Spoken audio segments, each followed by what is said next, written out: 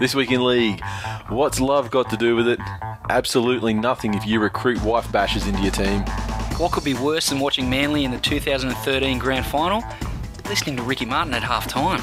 Jamie Sauer gives Panthers fans a sneak peek at Gus's 5-year plan. Spoiler, it's 5 spoons on the trot. And we'll preview all of the action for round 21 of the 2013 NRL season. All that and more this week in league.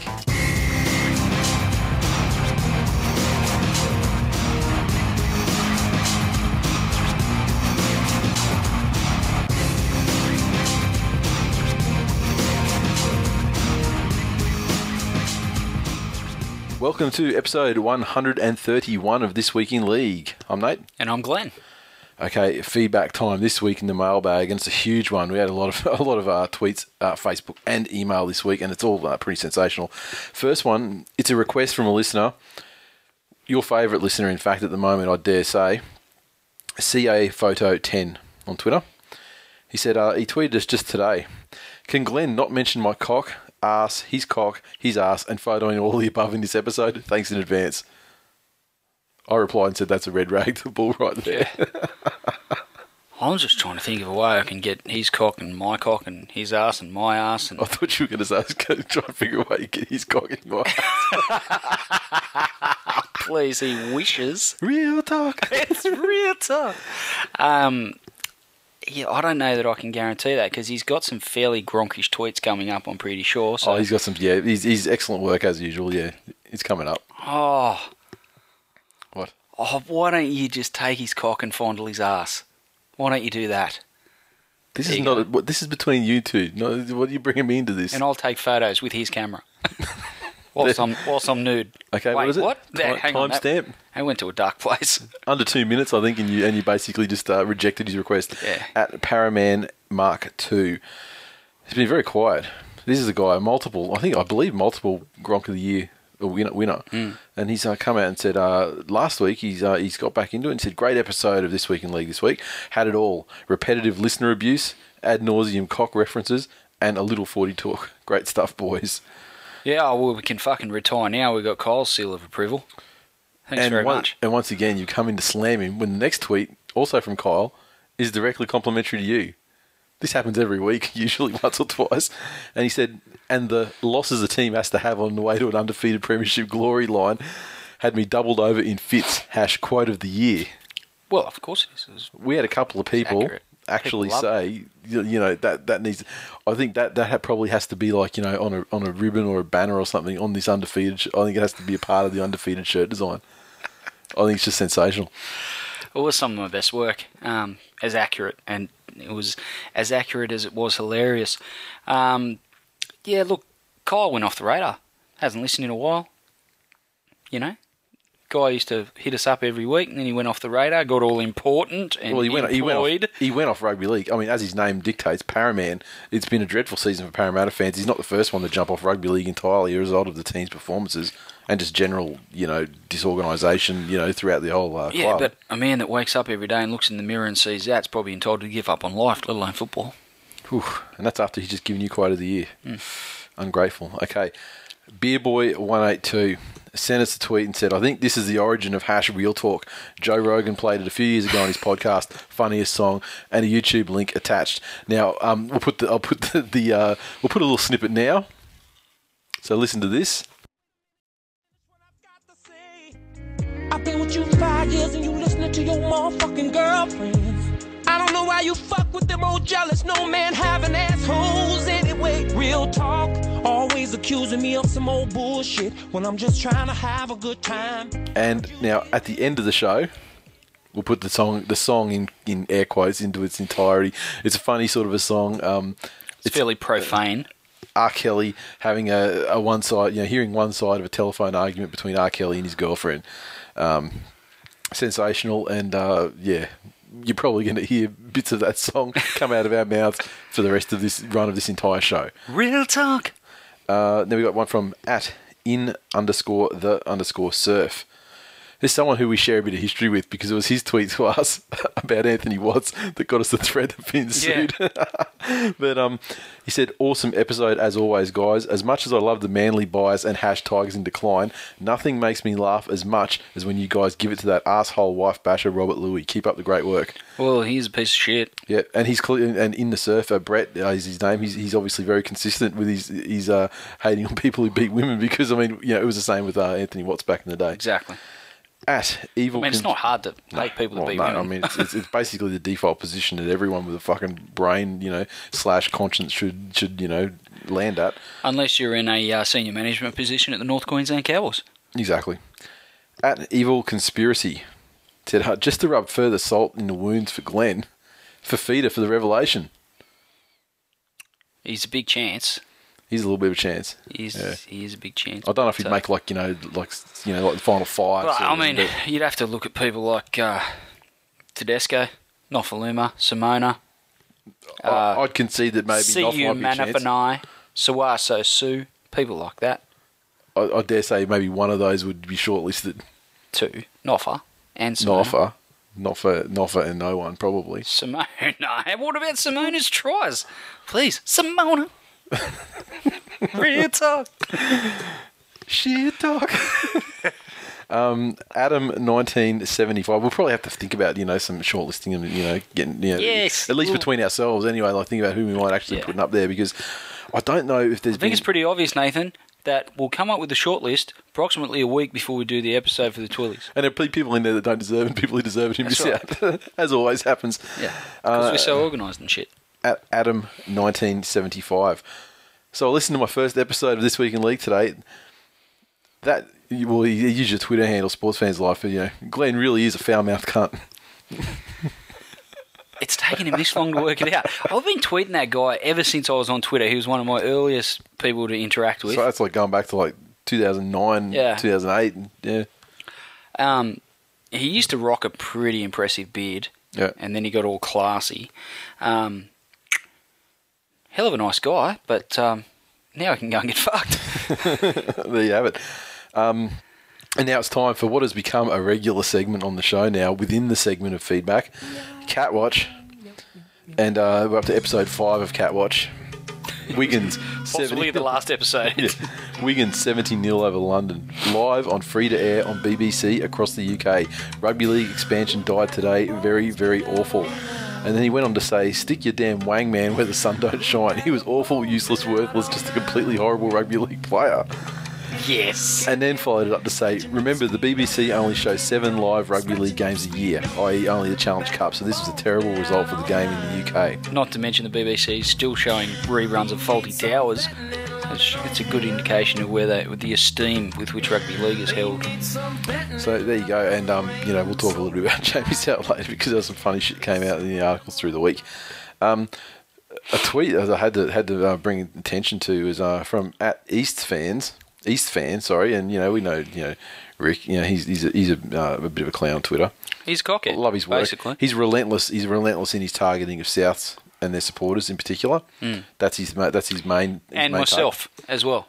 And to that I say, fuck you, Rick. He copped a little bit, but this time he sent a tweet to Robbie Farah and said, LOL, you play for the Tig Pies, Bobby. Have you ordered your #Tigers in Decline t-shirt from at TWiL League yet? And about 27 minutes after that tweet went through, I got the PayPal notification that one R Farah bought a Tigers in Decline shirt. Size M. He likes to wear it fucking stretchy. You made that up. Which part? The fact that Robbie Farah bought a shirt. Yeah, it's really an XL. I can't eat too many of his schnitzels. At Benny27. He said, and this is the discussion that I was having with him briefly. He mentioned something about Sandra Bullock being a sort. Yeah, I saw a little bit of a poll, an impromptu poll. So he said, I want a This Week in League poll from TWiL Nation to discuss the Sandra Bullock issue, sort or not. He said sort, at Hammers said sort, and they're pretty much the only two that responded. I wouldn't kick her out of bed to get to you, that's for sure. Well, yeah, I mean, that's just asking for total destruction. Sonny Bill Williams, on the other hand. Exactly. Fuck you, Sandra. I think she's fucking, she's movie quality poison. I think she's very ordinary looking. I think there's 150 minimum women in Hollywood that are better looking than she is, and I dare say she's close to the bottom of the list for me.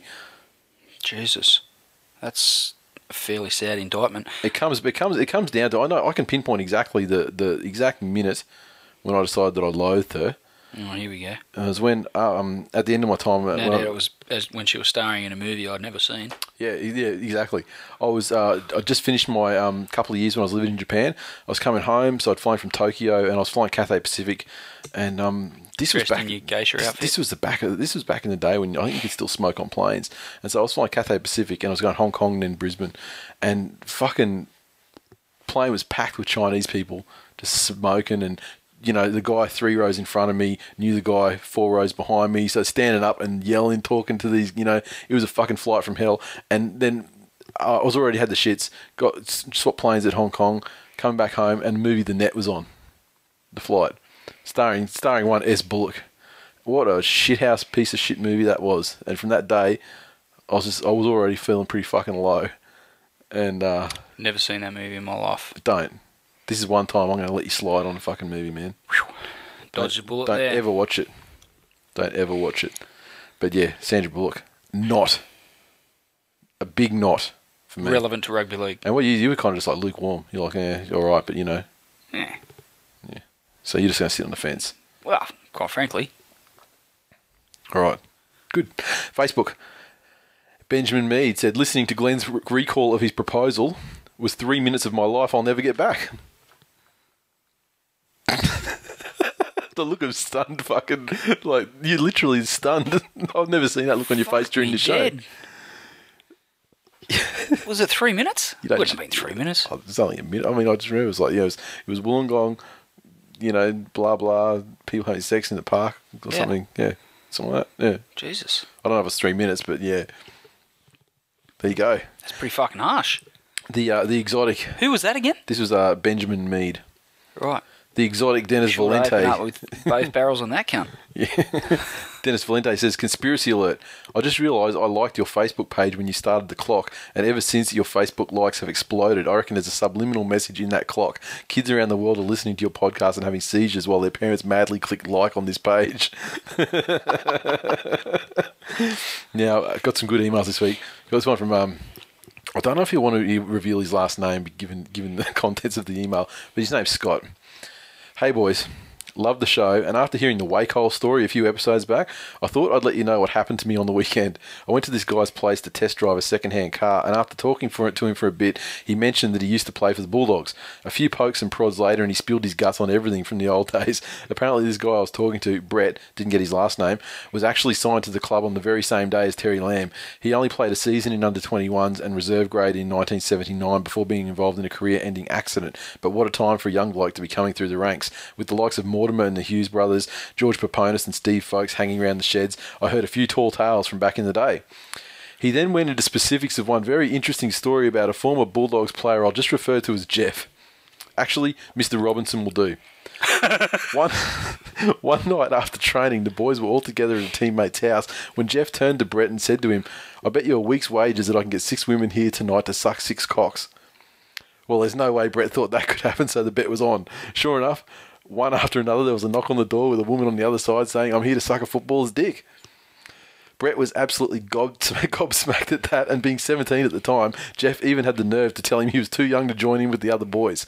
Poor bastard was out $50 and had to sit there knowing what was going on in the other rooms. I don't get onto social media much, but I listen to every ep and thoroughly enjoy it. Keep up the great work, and #Tigers in decline. Oh, I had to finish with that. You're going so well. On Twitter, he is at Rooster Supporters. It's ROOSTA supporter. He said, damn character limitation, not a gangster, I swear. So I like Scott. He tells a great story, and it's very good. Real talk. That was definitely real talk. As real as it gets. Okay, now we had Ugly Kid Dave on Twitter a couple of weeks ago mentioning the situation where he had an altercation with Benji sick some friends onto him. Yes. He sent us via Facebook. We asked for the full story. He sent it to us, and we just forgot to put it on the show last week or the week before, whenever it was due to be on. Your mate CA Photo He actually reminded me today or yesterday and said, look, whatever happened with that story. Do you know what the CA stands for? What's his name? Cocks and ass. I thought it was Chris Allen personally, but Cock and ass photos. Okay. That's what he does. It's his specialty. So much the same as you, except he uses an SLR instead of an iPhone. All right. Yeah, okay, gents, this is Ugly Kid Dave from Twitter. As requested on the podcast, here is the story of what happened to us round 1 at Newcastle. My mate Tim has season tickets at Hunter Stadium, so I went along with him to watch Knights versus Tigers. At full time, after the Knights won 42-10, the Tigers players were standing around about 10 metres inside the fence waiting while the Alan McMahon trophy was being awarded. My mate yelled out at Benji, "You can't lay the blame on Sheensy, who are you going to blame now?" Benji called him a fuckwit. My mate told him to look at the scoreboard, and life went on. Then, while we were waiting for the Knights to leave the field, we watched Benji sign a couple of autographs. Then a couple of guys went over to him. They pointed back at where we were standing and had a chat with Benji. And I said to my mate, "That looked a bit interesting. Didn't think anything more of it. Head for the gates." 2 steps into the car park and 2 blokes come up behind us and ask us, among other things, "What did you say to our brother? You should watch what you say. You never know who's around you. Repeat what you said." All punctuated by repeated attempts to get one of us to throw the first punch by pushing or chesting up to us. This went on for a solid 5 minutes where we told them we weren't talking to them, so maybe Benji could come out and see us instead. They chose instead to stalk us out towards the roadside, and when we wouldn't punch on, they disappeared into the night. So yeah, we've decided this is the beginning of the end, the moment a footballer earns 700 grand a year, couldn't handle being told to look at the scoreboard by a 40-plus-year-old Novocastrian and his red-headed mate, thin-skinned sook. It was a hilarious experience, really. I often wonder how many others he sent his brothers to the car park to attack. So there you go. It's quite interesting. It is. Very interesting. I mean, if you didn't, I don't condone Benji's actions, but it was a pretty, I would say it was a pretty hateful attack on Benji Marshall. It's probably... factual attack on Benji I'd say Marshall. It was, motivated by racial hatred. Jesus Christ! And quite frankly, this is the sort of thing Benji's entitled to defend himself. This is a man that's full of hate, and yeah, he's a Novocastrian. I mean, clearly, not a lot going for him. And seriously though. The fuck? How did logistically in the crowd, Hunter Stadium, round 1, big packed house? How the fuck did Benji pick 2 drunks out of a crowd and send his mates who were they sitting next to them? This is like after the game when people leave because let's face it, they would have left the game probably about 20 minutes to go because it was a very easy win for the Knights over the Tigers. Look, I just find it interesting that Benji would go to that sort of trouble, to be honest. Look, but now we sit, 20 weeks later, looking back in hindsight at what Benji's like now and what he's doing and what's happened, and it makes a lot. It does. It certainly fits, and it just comes down to the fact that I just don't think that Benji just can't. He just can't stand the real talk.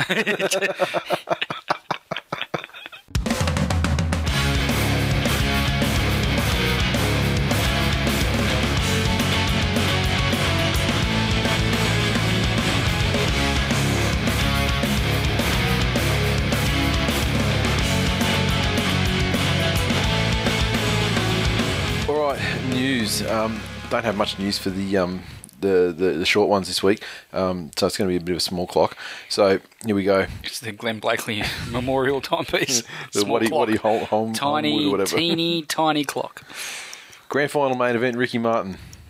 Thoughts? Fucking what? They never quite seem to get it right. How hard is it? Never, ever get it right.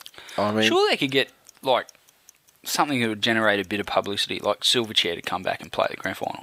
Yeah, but you have many people bitching about that too, You reckon? Yeah. Who else? Quite frankly, I think unless it was a resurrection of fucking Cold Chisel, I think that they always get complaints. I don't know, but see, even then, supported by In Excess or the fucking Australian Crawl. The thing is, they never get it. They never get acts that are They never get acts that are big at the time when they're performing. Like Ricky Martin has done fuck all for years. Came back to be a judge on the Voice, and that's got him more popularity and recognition in Australia. And then he's released something new, and the rest of the world probably doesn't even know about this new song of his. And it's like Good Charlotte, for example. They've been on the downslide and everything, but they're popular in Australia because those, the Maddens are all over everything, and so they've got like a bit of a tick in it. Australia's a place where they're still popular. They put them on, but it's well after their peak of popularity, worldwide. So why couldn't you get Bon Jovi? Yeah.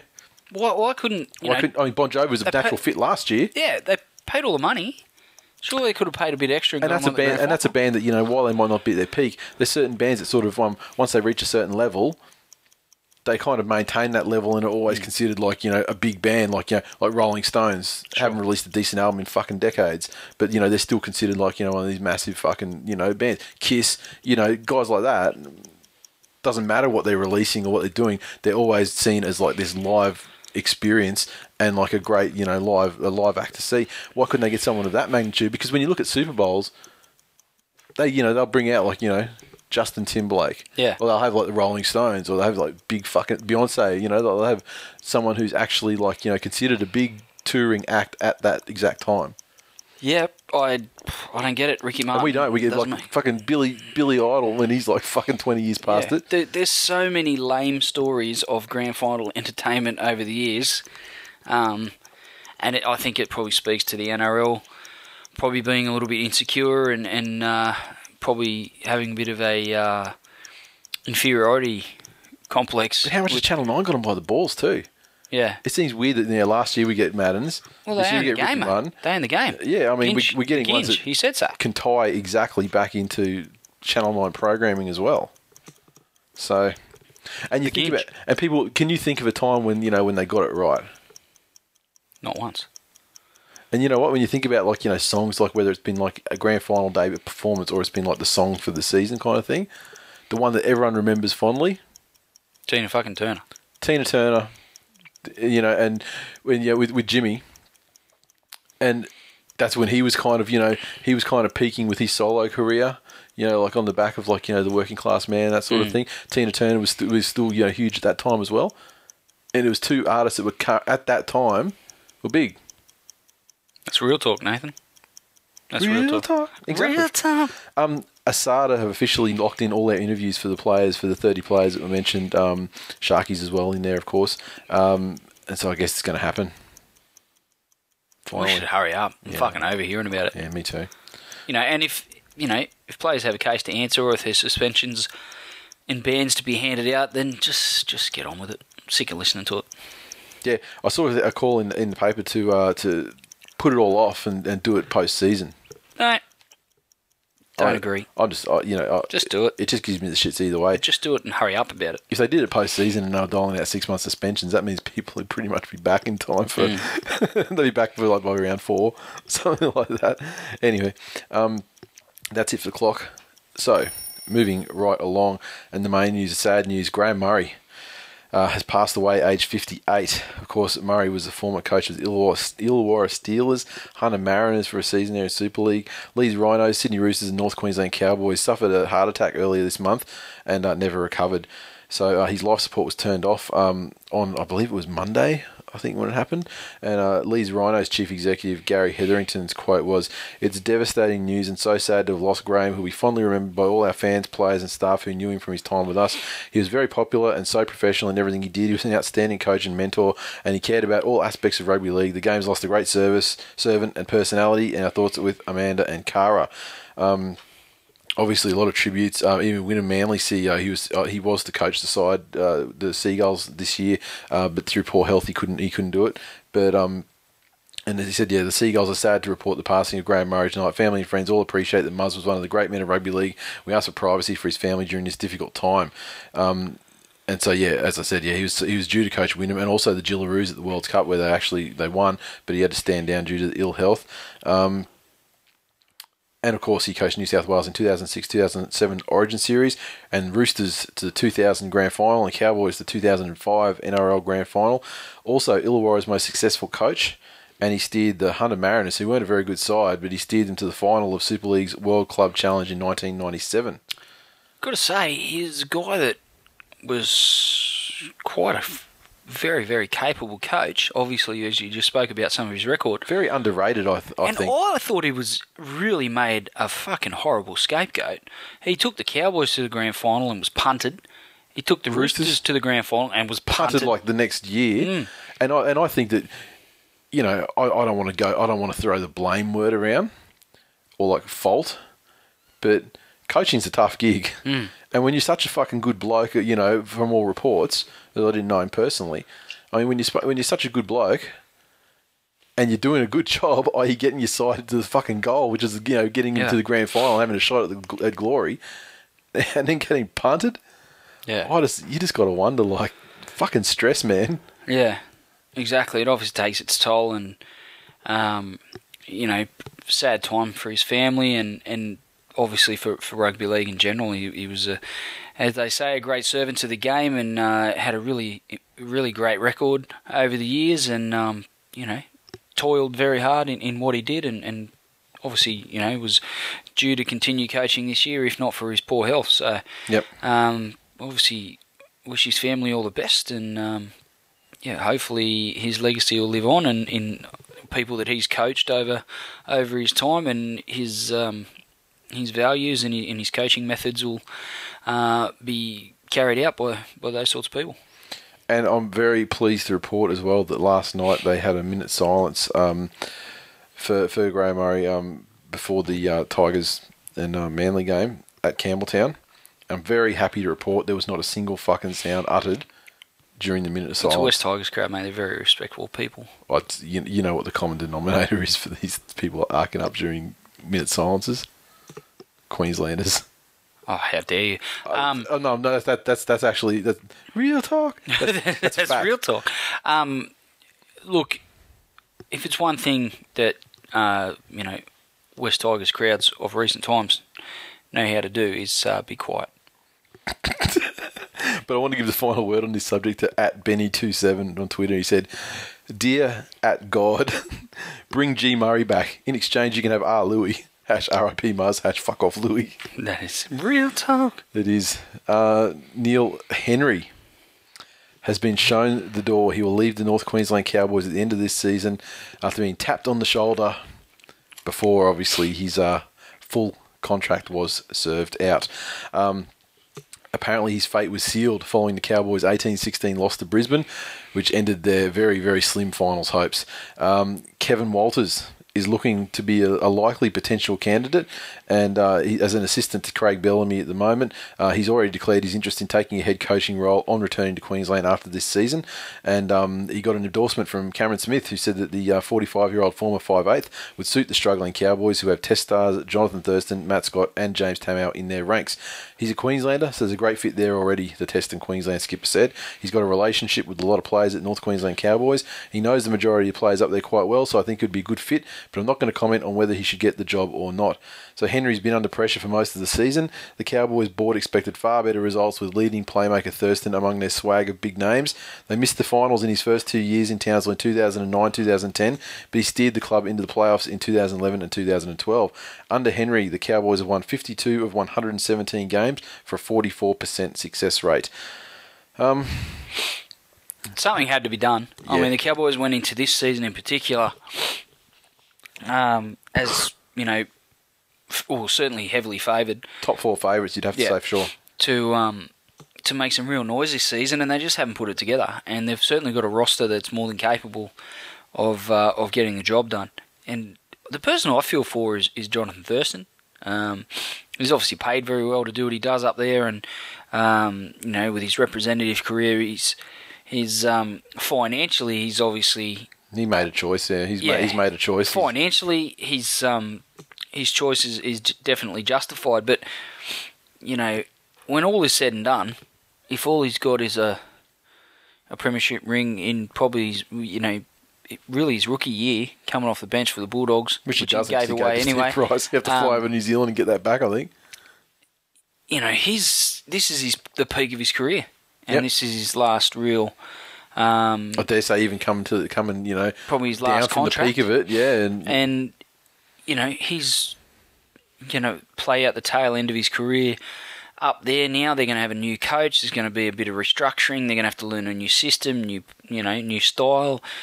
Is that all gonna click next season? You know, do the planets align and it all comes together for them, or do they take a year or two and and Thurston's, another 2 years developed, or 2 years into his last contract, and what happens? It's, they can only, as we've seen with Matt Bowen, the Cowboys are, about to call time on his career. Yep.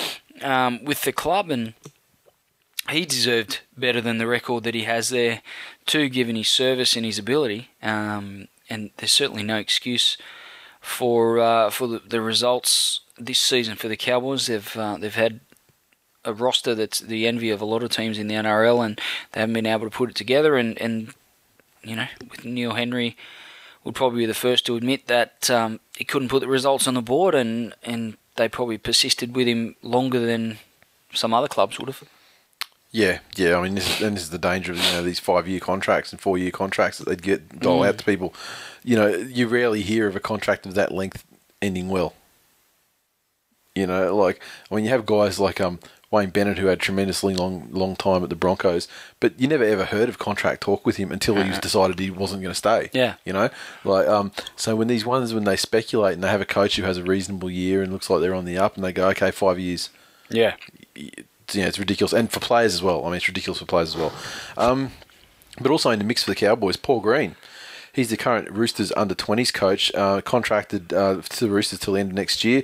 But if he looks to launch his career as a head coach in the NRL, they're unlikely to stand in his way. So his quote was, "I'm not sure on the process, but I'm certainly interested.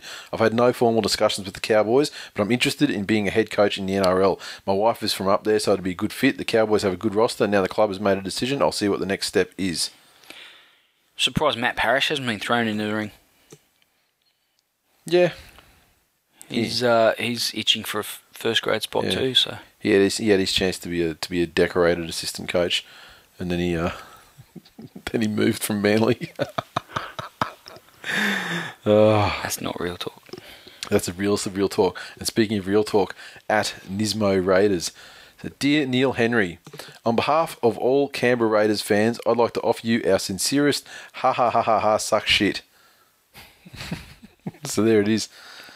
And speaking of people, this is not showing the door. This is actually taking the door himself. The chief executive of the Cronulla Sharks, Bruno Cullen, has resigned in protest after the club reinstated 4 SAC staff without consulting him.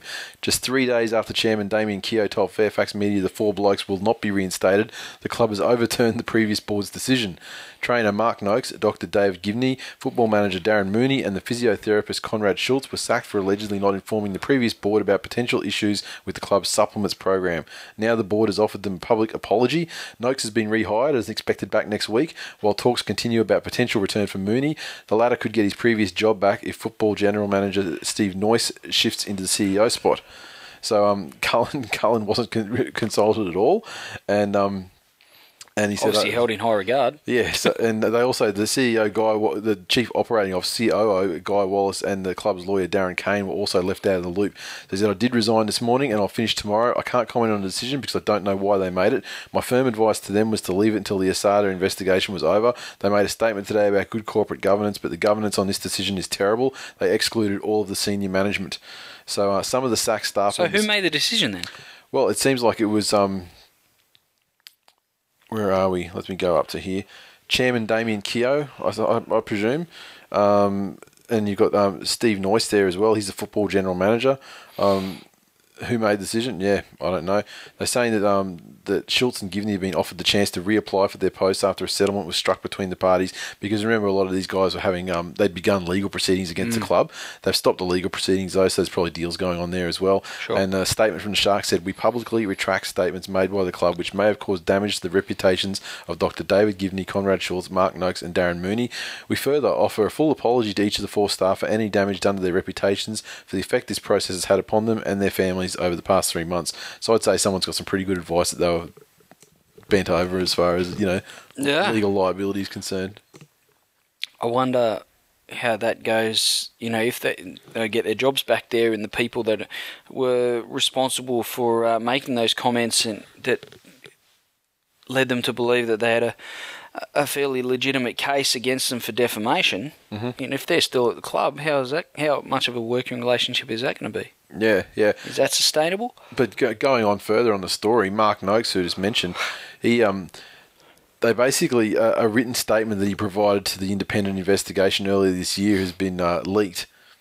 And it came from trainer Mark Noakes. And it names two substances, GHRP6 and CJC1295, as a substance that Cronulla players were taking over an 11-week period in 2011. It also claims that players were given peptides without the knowledge of former club doctor David Givney. Former strength and conditioning coach Trent Elkin had his own blood tested prior to the program being implemented, and a belief that peptides were approved for use in 2011 and then banned the following year. So he was the anti-doping officer at the time, and he provided that statement to Dr. Tricia Kavanagh, who led the independent investigation on February 13. So it's funny when saying things like that and admitting to the administering of those substances. It makes it a bit The whole thing is such a, again, I just wanted it to all come out in the open. Whoever's answerable and liable needs to take their medicine and, pardon the pun, and we can all get on with life. Yeah. Yep. I just have grave concerns for the the health of a working relationship, given the past history between these guys that are reinstated and the people that they'll be working for. Yeah, and additionally with the Sharks, and speaking of past history, former Cronulla player Isaac Gordon is pursuing legal action against the club, revealing he was told by the Sharks doctor he might have died as a result of the side effects of the substances he was given.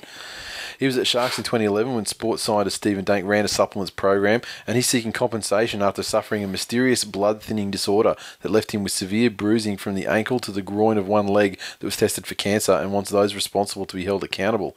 The 26-year-old, who also revealed he had met ASADA officials in his Gladstone home in April, was informed by then club doctor David Givney after suffering a cork in the round 10 game against the Roosters in 2011 that his blood was so thin that if he copped a knock on the head he would have died on the field. It came on the day trainer Mark Noakes was reinstated with, as we said, these guys able to apply for their job. And he said they're all innocent, those guys that had been sacked. However, the lawyers believe the club has done wrong by the players by not encouraging them to seek independent legal advice from the outset. And he also has concerns for the health and welfare of the former Sharks winger, who he believes was treated as a guinea pig. When he queried what he was about to take, he was told, "Don't worry about it, it's just for your recovery."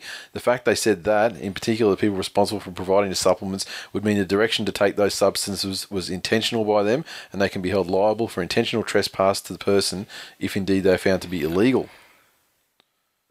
I mean, if this was any other player... Yep. You would have a lot of sympathy and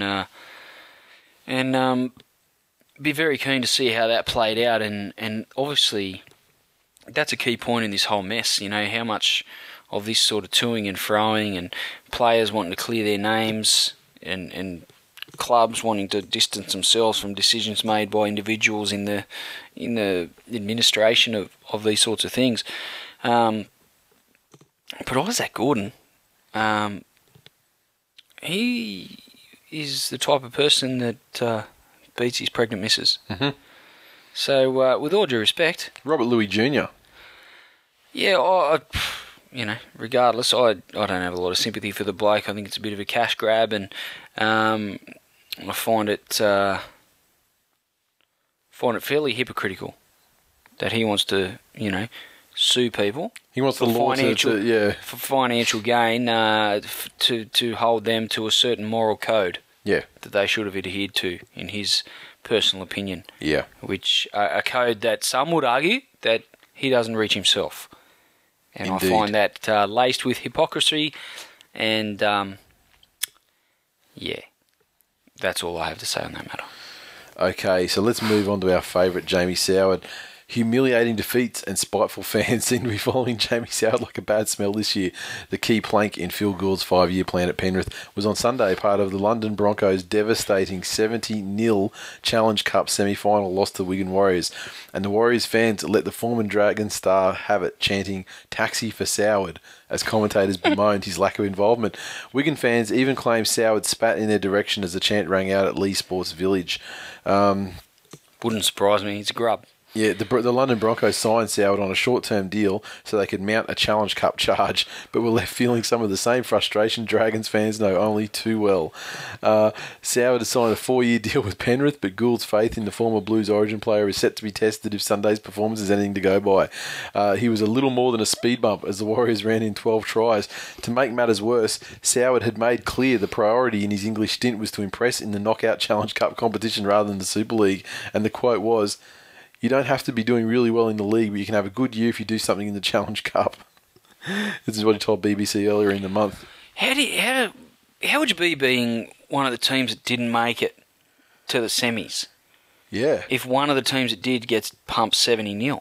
Yeah, exactly. It's a chasm between the top 4 and, well, top 3, obviously. If the fourth best team in the finals gets pumped 70 blot. Mm-hmm. Yep. Fucking what happens to the teams well below them on the ladder? Yeah. May as well play at fucking Lords. Tony Ray, scores every week. The London coach, said, "This is my biggest disappointment as a coach. I didn't expect it to happen like that, and we have to find some pride from somewhere because we have a massive lead game." Was he talking about the scoreline or the fact Thursday. that he has to coach Jamie Soward? Yeah. Being the biggest disappointment as a coach. It's also... sorry, go ahead. Oh, well, I spoke about when he signed, I don't know what he had to gain by going over there. He's only doing harm to his reputation, which was already fairly ordinary in Australia. Yep. To everyone not named Gus Gould, they thought that he was a bit of a waste of space and a bit of a waste of money. And the only place that he's ever likely to succeed again is at Newcastle or anywhere where Wayne Bennett might be coaching and taking him under his wing and making him feel special. Much like he does Darius Boyd. It's not going to happen at Penrith. I don't know that Gus is the same type of figure that Wayne Bennett is, and I mean that in no disrespect to Gus. I think he's a great rugby league advocate and has a great rugby league mind, but whether he's the same nurturing father figure to Jamie Soward that Wayne Bennett was remains to be seen, and I think Gus will probably be the type of person that would feel the pressure of results. Of the requirement for results, and based on that and his previous form with St George, I don't know that Jamie Soward is going to deliver too much to the Dragons and to the Panthers, much the same as he was this season before he's falling out with the Dragons, and I just think the Penrith Panthers currently have better players playing first grade for him than are going to make way for Jamie Soward next season. If you can't dominate over there in England, what hope do you have if you come back to Australia? If you can't get motivated to carve up a second-rate competition, and instead you're allowing your team to get thumped 70 blot, then your future in the NRL is fairly bleak. Yeah. Speaking of bleak futures in the NRL, John Cartwright will be summoned to face Titans hierarchy as the club seeks urgent solutions to avert the Gold Coast missing the finals for the third consecutive season. Cartwright and his assistants will meet with interim CEO Daryl Kelly on Wednesday, which I guess today as you're listening to the show, to discuss a sweeping restructure of the club football operations for 2014. Kelly personally wants Cartwright on deck next season, but concedes the foundation coach's fate may ultimately rest with a newly created Titans board set to be instituted by season's end. Contracted until the end of 2016, Cartwright's future has become increasingly tenuous. Some Gold Coast players are losing faith in his methods, expressing frustration at a perceived lack of feedback from Cartwright. The Titans had been entrenched in the top 6, but 4 heavy losses in a row have seen the coast slump to 11th ahead of Sunday's must-win clash against West Tigers at Skill Park. Kelly wants answers from Cartwright, who heads up Gold Coast Football Committee.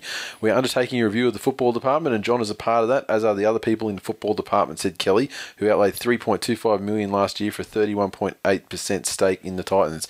"Obviously, we're not happy with where we're sitting. It's just above the Cowboys and Broncos, which is not what anyone's aim is. We have aspirations to make the 8, and we still think we can, but it's becoming a harder road for us."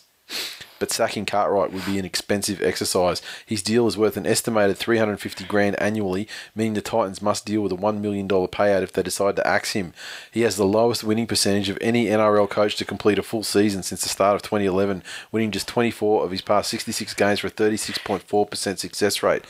but Kelly's keen for him to coach the Titans in 2014, regardless of whether the club misses the finals for a third straight year.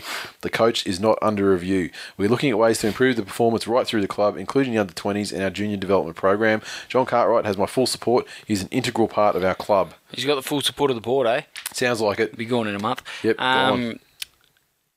Yeah, John Cartwright's obviously had some successful times there at the Titans on and off, but again, 5-year deals. You just wonder. Notorious in the NBA for people signing long-term big dollar contracts for mailing in their performances for large portions of that contract. And John Cartwright's lost the ability to get the best out of his players. They've had some lean times in amongst a couple of successful seasons, and I think at this stage, based on some of their recent performances, they're probably not playing completely like they've quit on their coach, but there's definitely a lack of cohesion between what the team's doing out on the field and obviously what the game plan is, because it's whatever they're doing out there is not working, and that the buck stops with the coach on those sorts of things. And it's only natural that whether it's media driven or whether there's any any fact to it, the fact that they're looking for another coach, and again the merry-go-round will start. Kevin Wilders will be linked with that job, and Neil Henry, and every man and his dog. I don't know who's going to do a better job than Cardi, but maybe they've just come to a time. They're not.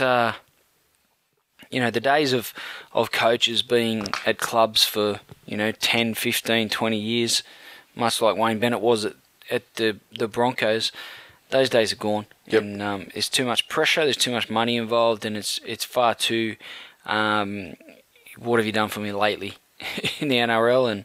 And lately Cartwright's delivered some fairly poor performances for his team, and without his players' efforts on the field, and he probably needs to be the fall guy. I just want to finish with a quote from Kelly. He said, "The players I've spoken to respect Cardi, but know this team should be top 4. Yeah, I don't know about top 4, but there's a lot of meth being used down there amongst that playing group.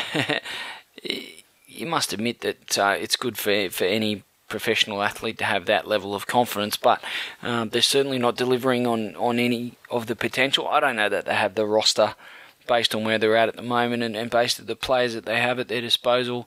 I don't think they're a top 4 side by any stretch of the imagination. So, yep, and finally, Sonny Bill Williams has taken an early plea on a grade 3 careless high tackle on Willie Mason and will miss 2 games through suspension. He was put on report after making contact with the head of his former teammate, the Bulldogs, in the 15th minute of Sunday's clash against the Knights at Hunter Stadium. He'll miss Friday night's clash against the Panthers and round 22 match against the Raiders, and will return against the West Tigers in round 23. Awesome. Willie Tonga, dangerous throw, and Shandor Earl, careless high tackle, have both taken an early plea and will not miss a game. Sonny Bill, I wonder if he's going to watch those couple of games from the sideline, shirtless. And will we get his thoughts? That was short-lived, wasn't it? It was. Thank fuck. When you think back to it, geez, they fucking went over the top at the start of the season. But they are still, everything he does in it, it's very much in the Benji mould and the Jared Hayne mould, the JT mould. There's a few players. Inglis is another one. All good players in their own right. No disrespect to any of them, but fucking Channel 9 latch onto it and just never shut up. It's very frustrating. Jared Hayne and Benji Marshall can touch the ball fairly innocuously, and then 4 tackles later, try gets scored. Their team will score a try, and they'll hark back to a play, where, God forbid, Jared Hayne passed the ball. Yeah. Or, half beat one defender. You can put that down to Jared Hayne. No, you can't. You can't do that, because settle down. That's just ridiculous. Yeah. And Sonny Bills gets the same treatment. So it was evident again on the weekend. And as far as Roosters game go, I guess the media will have to drop back to Mitchell Pearce for their filleting.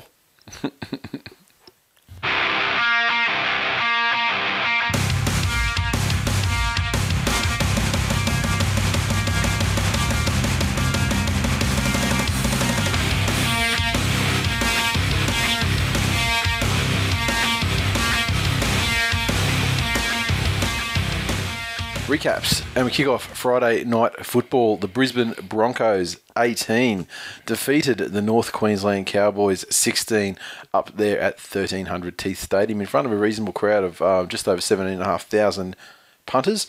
Broncos 18 points came from tries to Ben Hunt, Corey Oates and Justin Hodges. Scott Prince 3 of 3 conversions, and the Cowboys their 16 came from tries to Khalifa Faifai Law, Gavin Cooper and Matty Bowen, and Thurston missed one conversion. That was ultimately the difference, 2 of 3.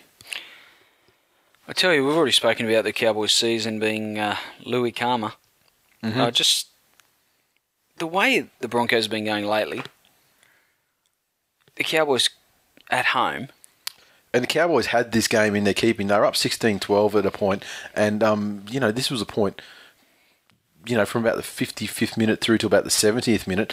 And during that time, there were 2 or 3 sets where they had very good attacking opportunities, where they were camped 20 metres out and had the opportunity to put on further points, and just couldn't. So this game was, it was theirs in the keeping. It was theirs to lose. Exactly, and again with their roster and and their capability and the way the Broncos have been going, they were at home. There was every reason why you would believe the Cowboys should have won this game, should have closed it out, but they didn't. Broncos on the back of some pretty impressive play from Justin Hodges. He has his detractors, but I tell you, they did look a little bit better with Ben Hunt playing halfback. Yeah, I wonder if that was just kind of like a bounce back factor of a fresh teams get that sort of situation where they kind of a change is good for them, emotionally or whatever, and they just sort of lift as well. Exactly. I think regardless of the result, it's a pretty smart move at this stage of the season for the Broncos to really start blooding some of these youngsters, and with the fact that Peter Wallace and Scott Prince have been asked to look elsewhere or told they won't be at the club next season. Having Hunt there at 5'8", at halfback, I'm not sure who's going to play 5'8" next year though. If Princey's not there, or to be decided. Interesting makeup. Geez, they'll be a young side if they bring another youngster into 5'8". Well, there has been talk of Josh McCrone signing for them. It'll be a young side and a very shit side. No, I think they showed enough. Again, it's a culture thing for the Broncos, and certainly not at the rate that they have been coming through in the previous history of the club. But there is still talent coming through there, and young Oates had a really good game, and he's another outside back. They seem to have an abundance of outside backs and back rows. Yeah. What they really need is a couple of really good meter eaters in the front row, and I don't think Ben Hannett's going to be the guy, and off the back of that, they need someone that's going to be a little bit more creative than Peter Wallace and Scott Prince. And whether Ben Hunt is that guy remains to be seen, but they were certainly good enough to get away with this game. Okay, lots of tweets from Friday Night Football. You guys were all at home watching footy, that's for sure. Freak09 said, I've been saying it for 15 minutes, this Oates kid is a great player. And then he's gone Hash, not Brad. Yeah. Which is a bit of an inside joke for us. Exactly. Earthboy75 said, Dally M, fake cramp of the year goes to Sam Thaiday, faking cramp to cover a knock-on at the play the ball. Hash Cramp Nation. He got away with it. In this day and age, the amount of times people get pinged for knock-ons when they're not really knock-ons, you'd very rarely see ones that are like pretty obvious, get slipped through. Yeah, exactly. Blue_Beaver. There goes Manly's footy finals fodder. Time to start planning Mad Monday in Townsville. Farm animals should be worried. Cruzy06. 1 grand final game down, 10 to go. Hash the new team of destiny. Hash Hodjo for PM. Sometimes it's really awkward. I don't know what to say. Yep. John Hard, he's obviously overdosed on the hollandaise sauce at Hog's Breath, or inhaled too many curly fries, or whatever he's done. But I've been known to dolly out the real talk about the Tigers, and he's obviously trying to tap into that. Yeah. But have a look at our position on the ladder, and you'll see that the West Tigers are poised for premiership glory, John Hard, and your side is far from that, my friend. And this Hodjo, why someone enjoys the deeds of football player on the field? What makes that person qualified to run the economy and, develop policies for the betterment of the country? I wouldn't want Justin Hodges to be the Prime Minister. I wouldn't want Justin Hodges calculating how much money I'd have to put into a vending machine to get a Mars bar, let alone fucking running the economy. Exactly. Freako and I came in with a serious tweet. Great win, Bronx. A big fuck you to all those naysayers who thought the Broncos couldn't win and tipped Cowboys. # my tipping in decline. Mad Dog _ no space. And then the prophecy read that a new team would rise from the ashes to become... ... the team of destiny. Well done, Broncos. They're really latching onto this team of destiny shit, these Broncos fans. They do love it, but... they get excited when they win a game. Against a shit team? Yeah, exactly. It's like in almost exactly the same position on the ladder. Michael Darren, 79. Queenslanders ruining other Queenslanders' dreams. It's a win for New South Wales. We got Arpopsh. Losing to the Broncos again. The only thing that will save this season is if Souths get arseholed out of the finals in week 2. # hoping. It's likely. And Mr. Wars, who has changed his name to # Justin Hodges for PM. Loves it. Best moment is when Hodges gets angry at the team, then literally says, fuck all of you, I'll win this myself, and then does. # awesome. He does have a bit of a man crush on Justin Hodges. I mean... Yeah. And Annie O'Brien says... I swear to fucking God, this season is karma for signing Louis, and then hashtags galore. # Cowboys in crisis. # NRL. # Matty's too old, just look at his bald spot. He really does have an impressive Devon head. Yeah, he does. And it's been a bit quiet. I mean, look, a couple of weeks ago we were talking about the fact that it was all coming to a head, but now it's kind of gone a bit quiet again. I presume that he won't be around next year, though. No. Okay, moving on to the other Friday night game in the Canterbury Bankstown Bulldogs. 40 defeated the Parramatta Eels 12 out there at ANZ. 23,341 people in attendance. And Doggies' points came from tries to Sam Perrott, Josh Reynolds, Ben Barber, Josh Morris, James Graham, Dale Finucane and Michael Ennis. Hodgkinson was 6 from 7 conversions. And the Eels tries to Ben Roberts and Semi Redra. Fuck. And Mulaney was 2 from 2 conversions. Is it even worth talking about Parramatta's losses these days? This They're one, so frequent and so horrible. This one, to be, I don't want to be complimentary to Parramatta. I don't want to sound like these idiots that fucking are optimistic about Parramatta's. It's fucking 40-0, Nathan. Yeah. 40 fucking 0. What the situation was? I mean, really. This game came down to an absolutely atrocious first 20 minutes. And even more so, like, was it the first sort of 10? Well, there's 3 tries in the first 10 minutes?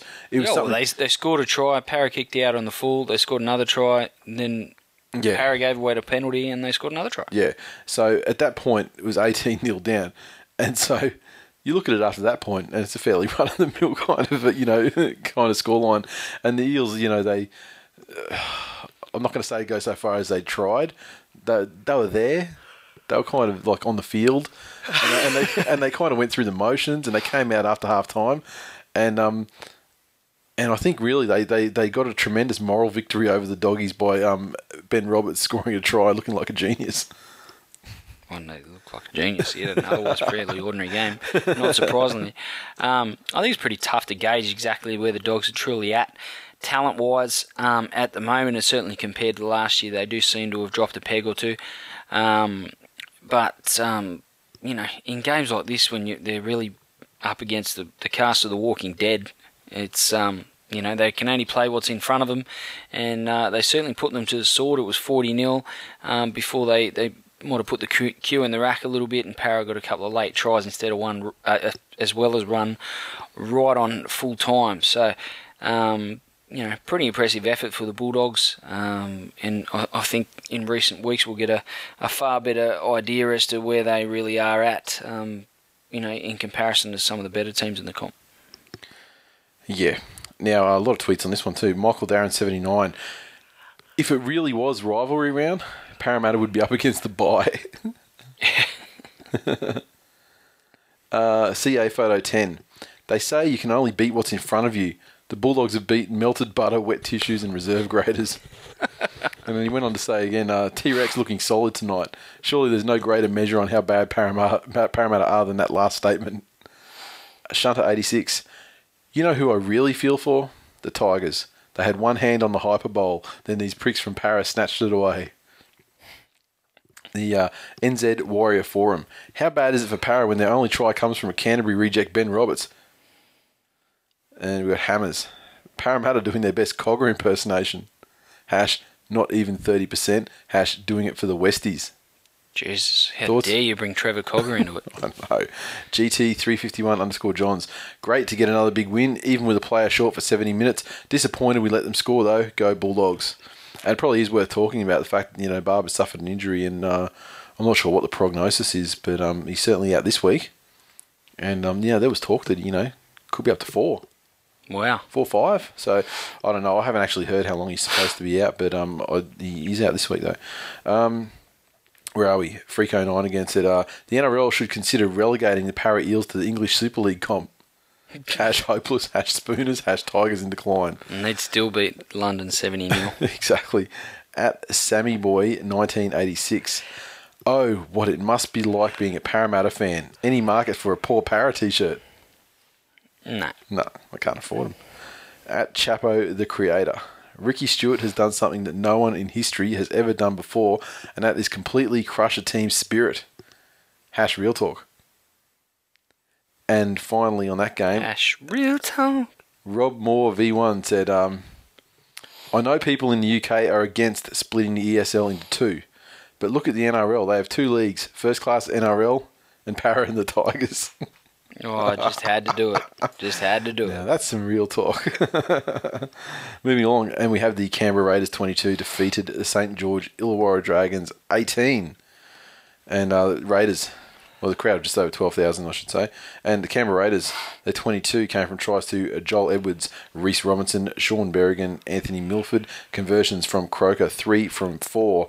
St. George Illawarra Dragons, their 18 came from tries to Jack Stockwell, Bronson Harrison, Brett Morris, and 100% 3 from 3 coming off the boot of Chase Stanley. I enjoyed this game. It was some quality play, pretty enthusiastic and decent size crowd. What's becoming a pretty solid rivalry between these two clubs. Did you see the meme floating around saying if you can't beat them, buy them or sign them or something like that? Yeah, and there's like 4 pictures of 4 Canberra players, yeah. Which I thought was pretty clever and accurate. But this is what footy was all about. Good rivalry, the crowd was into it, both teams were trying, and ended up being a pretty impressive win for the Raiders, who must have been fairly impressed with themselves to get the win over Dugan. There was a lot of publicity about Dugan moving on from the Raiders and, eventually joining the Dragons. And he's been in pretty much red-hot form, but the Raiders had the last laugh over him, which was pretty satisfying for them, I would have thought. And the fact that he got completely Darren Lockyer. He really did. Yeah. He really did. He was in the wars. He's always in the wars. And probably at times feigning injury a little bit. But no, he'd probably be out for 4 weeks. Yeah. Yeah, your perception of him, it's not doing anything to dispel your perception of the man, that's for sure.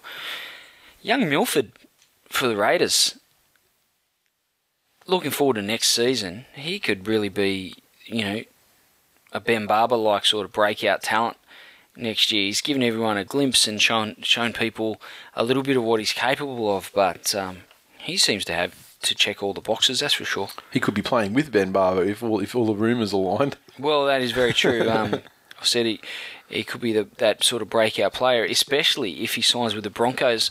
I think, if he does play well and does happen to sign with the Broncos, just with the Broncos' higher media profile, he'll generate a bloody lot of hype around him, rather than the Raiders, who get very little free-to-air time. So interesting to see which way he goes, whether he stays at the Raiders or moves on to the Broncos. There is some strong mail saying he was going to the Broncos, but then today equally looked like he was going to stay with the Raiders. So keep a close eye on that one. Is he any relation to the Milfords that played for the Tigers? Absolutely no idea. Asa Milford and Laloa. I think it was Laloa Milford. Played for like Balmain in the 2000s. No idea. I'd guess not. Interesting. But yeah. I mean, I'm not saying it'd be their son, but they would have been busy. Oh, because the other ones were husband and wife to play for Balmain. Is that what you're saying? We move on, please. Can I go on to the tweets? Sure. At Stiflers_mum_9. Can someone please tell Ben Cray to just fuck off? He is now just embarrassing himself. At Make Me a Sandwich.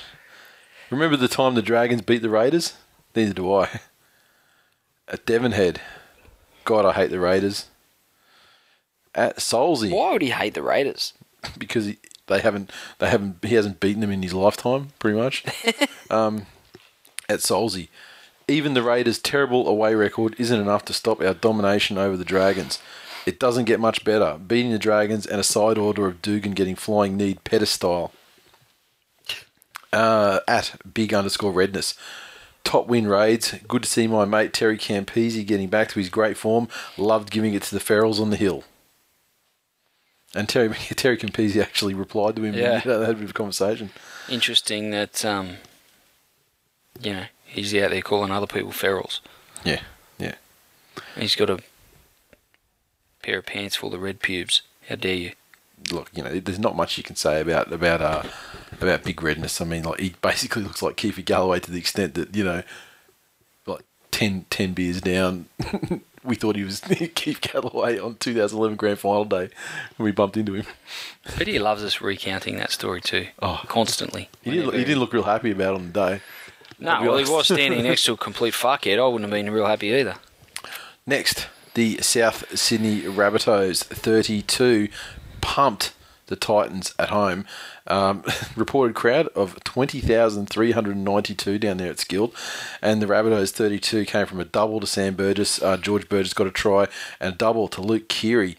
Conversions, Adam Reynolds got 4 from 4. Dylan Walker had 1 shot and he was successful. Reynolds also added a penalty goal to his total. And Titans got it to Gordon 1 time. And that was it. No conversions. That Keary kid can play. Yeah. Someone will snap him up real quick. Didn't do a great deal, but I'll tell you what, he had some classy touches. Couple of tries, and I mean, as far as his general play goes, was outside of the 2 tries that he scored, but that one play in particular, he made that run, showed the confidence to step around the fullback and go himself. Very, very impressive, and a nice show of confidence for a young kid in his first game.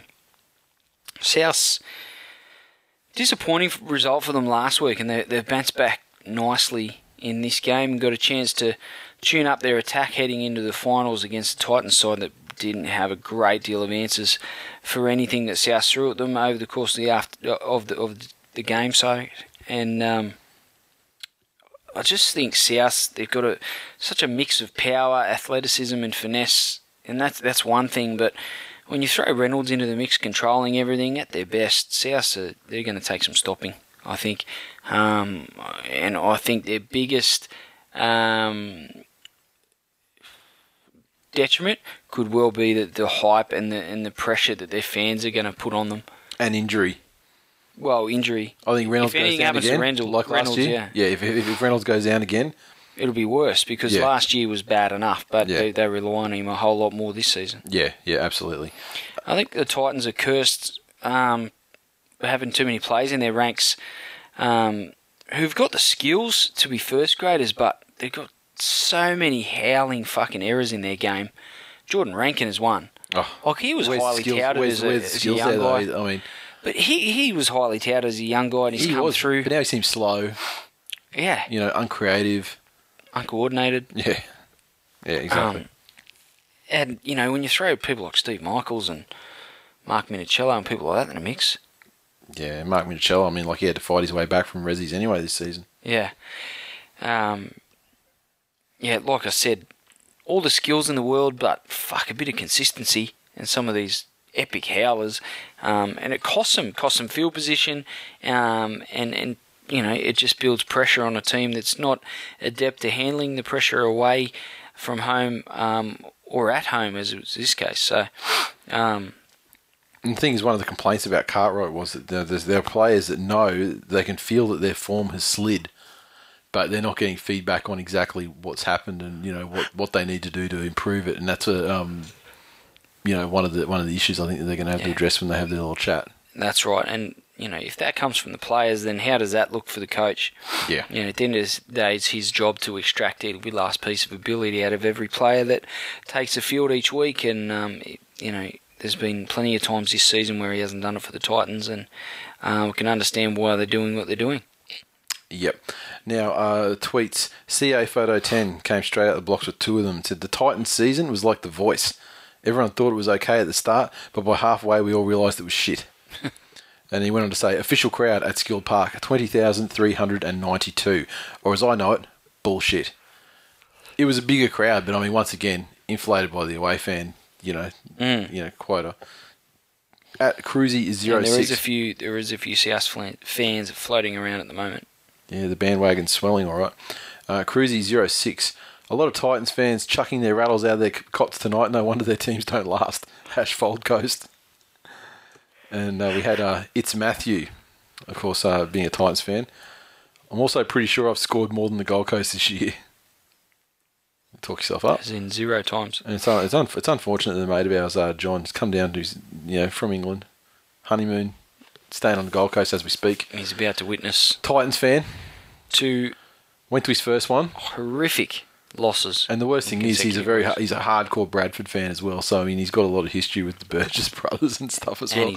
And he's English. And he's English, and they've come out and basically molested his chosen NRL side, the Gold Coast Titans, which I think is just magnificent. Yeah, and he's finally going to get a win up next weekend when they play the West Tigers, and he'll be there for that game too. I'm very fortunate that a couple of weekends in a row they've set up some Titans games for him. Yes. I suspect he's probably playing that. Yeah, well, maybe. I think he probably has, but I don't think his wife would know that. Okay, next up, New Zealand Warriors 30 defeated Melbourne Storm 22 over there at Mount Smart, crowd of just over 20,000, and the Warriors had 2 tries to Lamape, Thomas Luluai, Conrad Hurrell, Kevin Locke also tries, and conversions. Sean Johnson 3 of 4, and Lamape had a shot as well, and there's also a penalty goal to Sean Johnson. The Storm tries to Cooper Cronk, Justin O'Neill, Billy Slater, Maurice Blair, and Cameron Smith 3 from 4 conversions. In this form, the Warriors make you wonder why they aren't consistently challenging for the title. They always seem to be making a run to try and make the 8th or out of contention altogether at this stage of the season and just being nuisance value. Sounds like another team I know. Parramatta? No. I've got no idea who you're talking about. Billy Slater, yet again, made a mistake in a pressure situation. Kiwis are his kryptonite. Yeah, it's not World Cups or anything. It's actually, it's actually games. Kiwis. Whether it's New Zealand Test side or it's Kiwi club. Got a bit of a concern for Melbourne. They seem to have dropped a peg. I still think, given the chasm between the top 4 sides and the rest of the competition at the moment, they're still good enough to go deep in the finals. I just don't see them winning the comp based on where they're at the moment, unless they kick another gear, which they're more than capable of doing. Mate, last year they were the same. Remember last year they lost several games in a row. They still won the comp. They've got the structure, they've got the people who've been there 1,000 times before, so I don't worry about them so much, or quite frankly, I never worry about them. But I haven't written them off. The Warriors just seem to, for large parts of this game, they were well in control. Yeah, but also the first half, the Warriors are up fairly significantly, but the Storm had, just missed out on a try, the last pass and things like that. The Warriors deserved their lead, but Melbourne could have definitely had, a couple of tries under their belt as well, which ultimately, when they made their run towards the end of the game and got it, they got it, made a big difference. They got it close. It would have, it could have been the difference in the game. So, the Warriors were good, but the scoreline I don't think really reflected the first half either. Fair call. So, no one really gave a shit about this game, to be honest. Devon Head. Thanks, Warriors, for making up for another fuck Dragons performance. #Big 3 in decline. #Tigers in decline. Fuck off. CA Photo 10. Feel bad for the lady responsible for cleaning all the Bellamy's phlegm and spit off the coach's box window. Wouldn't you what? Yeah, and he's gone #human sprinkler. And that's it. So we move on to the Cronulla Sutherland Sharks, 38, defeated the Penrith Panthers 10. At home, 14,120 is the crowd. And the Sharks, they had a double to Michael Gordon, Todd Carney, Ben Pomeroy, and Josiah Feckie got a double. Todd Carney, 100%, 6 from 6 conversions, and a penalty on top of that. Defeating the Panthers, they had a double to James Roberts, 1 conversion to Luke Walsh, and that's it. I think Michael Gordon played his best game of the year against his former club. Sharks really need more of that, given the time that he's missed with injury, and they really need him fit and firing if they're going to be a force in the 8. We just spoke about the chasm between the top 4 and the rest of the competition, but I think the Sharks, if they can just sort out their inability to defend anywhere outside their back rowers in the defensive line, which is a worrying sign. If they can just sort that problem out, or at least break even with teams attacking them in that area, they've got the personnel to really give it a shake. Yeah. Certainly through the forwards, high intensity finals game, the forwards laying the platform, and the forward pack that the Sharks have is quite mobile. You've got Gallen, Fafita, Wade Graham, and especially if Luke Lewis plays in the back row. Very, very mobile, able to run teams around, run them ragged through the ruck, and I just think on their edges they're probably lacking, certainly defensively, but also a little bit of attacking prowess if they could get hold of a quality centre. Yep, everything past the halves is pretty ordinary. Yeah. Although, Feckie is obviously, a youngster that's, making some waves. Yeah, I just wonder if maybe playing Luke Lewis out there is the answer in the centres. I mean, they did. They certainly do it. They did do that a couple of weeks ago, didn't they? Yeah. Well, that's why they named the side anyway. I'm not sure that centre is Lewis's best attacking position. He can certainly play there, but defensively, I think he'd really shore things up. Yeah, but even look at Origin. I mean, he was running. Running very wide lines as well. So, it's not too much of an adjustment. Beer Boy 182 has come out, and both of our tweets are on the exact same subject, which I'm sure you can guess. But Beer Boy 182 says, Dick Fingers Pomeroy, first try of the year. New This Week in League shirt, cunt punt. As in, cunt punt the Pharaoh of fumbles back to New South Wales Cup. he is dead set the Chris Bailey of the Sharks, and T-Rex, as far as drawing the ire of, the own fans. Ben Dunn, 43, said not only did Pom catch the ball, a miracle in itself, he actually scored a try, 4 points, in an official game. I'm shocked. Yeah, well, I just I wonder how long his future is at the Sharks. Well, there's no future. I would suggest the second they find someone half decent, they can throw him there. He's gone. If they do come across a reasonable quality outside back there, then they'd only need to purchase to someone like a Steve Michaels level. Dominic Payru level. Wow. Yeah, that's right. That is harsh. I'm telling you. Okay, Sydney Roosters 28 defeated Newcastle Knights 12 up there in Newcastle. 22,847, good crowd. And the Roosters tries to two dads, Michael Jennings, Sam Moa, Boyd Cordner, and Sonny Bill Williams. Maloney 4 from 5 on the conversions. Knights 2 tries there, Darius Boyd and James McManus. Tyrone Roberts was 1 from 2 conversions, and he snagged a penalty goal. Is there a bigger douche in the NRL than Darius Boyd? Of course not. I mean, we've been saying it for a long time.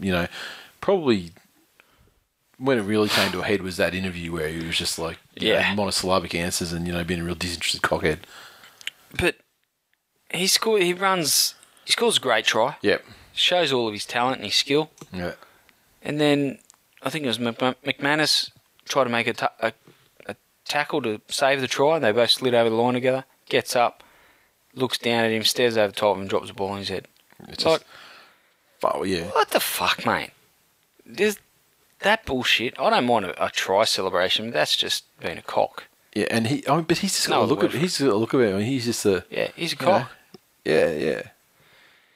And for someone that's a glorified fucking lapdog that can't go anywhere without the guy that's coached him since he's played first grade. Yeah. I mean, fuck do you get off dropping the ball on James McManus's head? And when you hear the motherfuckers from Scotland. Yeah, I think he did it dropped it on McManus's head, given that as teammates. But Who the fuck came? I don't remember who it was, but all I remember is him being a fucking cockhead dropping the ball. How do I go for calling him McManus? Yeah, because Probably not gonna do that. McManus scored the other try. That's why it just fucked you up in the head. Yeah, you did. And it's late and it's tired. You're tired. I'm very tired, Yeah. but I'm trying to remember who it was now because I want to give him kudos for not getting up and punching him in the fucking face like he deserved. just dick punching him off the ground. Fuck. But I mean, it's Just shit like that annoys me. You hear at the the best rumours. times, You hear the rumours of what Fluffy's blowing 30 grand on and stuff, and you would have to pay money because he's just a fucking dickhead.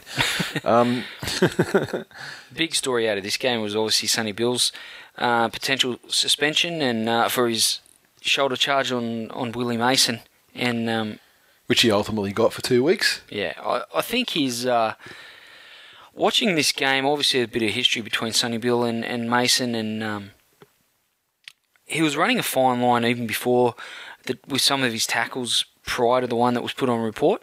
It was a fine line whether there was a grabbing motion to make a tackle, because it was certainly first, and it was legal contact, but the first contact was certainly by way of his shoulder, and then he sort of covered it up by wrapping his arms around. And then the one that got put on report was a pretty clear cut shoulder charge. No, I think he got a bit of the red mist and forgot. Basically. And remember, he's primarily known for, except for you, but everyone else, the first thing they think of is, and maybe except from the toilet with Candice Farrell's on. But other than that, shoulder charge motion. Exactly. That was his big thing back in the day. So, a little bit of inconsistency as far as the judiciary goes with him getting 2 weeks, and some tackles that were fairly innocuous by comparison are getting 1 week. Then you get guys like Special Agent Fioso who get 8 weeks off. Yeah, but 6 of those are because he played for Manly. Manly I think takes. the Roosters are on a bit of a roll, and I think their final spot hinges really on how they fare without Sonny Bill. For these 2 weeks, whether they can pull it together and jag I think they both will. of those. They will, no problems. Sonny Bill's certainly not the key piece of their side. He's had low weeks where they've been fine. Without a great performance. I think the deeper we get into the season, and certainly into the finals, I think he's going to become more critical with his experience and his status within the side. The other players certainly look to him when they need a lift. But when you look at fucking Jennings and Tuivasa-Sheck and Minicello's playing some of his best footy, Maloney's killing it, even Letters. Some of his carries as well. Yep. It just all seemed to be clicking and striking form at the right time, and it's a credit to their rookie coach that he's pulling it all together, and he's doing a very good job. He'd be a lock for Coach of the Year, wouldn't he? You'd think so. No, but Madge is probably up there as well. Well, yeah, true. He's a contender as well, I think. And let's face it, Tuvi. His side's third in the ladder as well. Look, I don't want to say Mick Potter, but the way Mick Potter would be lucky to be employed. The way he steered the Tigers to an undefeated season, he just goes about his business. He's so quiet about what he does. Yeah, to be coach of the year, you'd have to be employed as a coach, and I think that's probably his biggest concern at this point, whether he remains employed. The other important thing to note about this game is that the final scoreline was not really a reflection of the game. Knight scored that second try. They came right back into. I think it was like 18-12. Yep. But the Roosters scored again very quickly after that, and then they put on another one at the end to really blow it out a bit. Tough to get a read on the Knights. Yeah.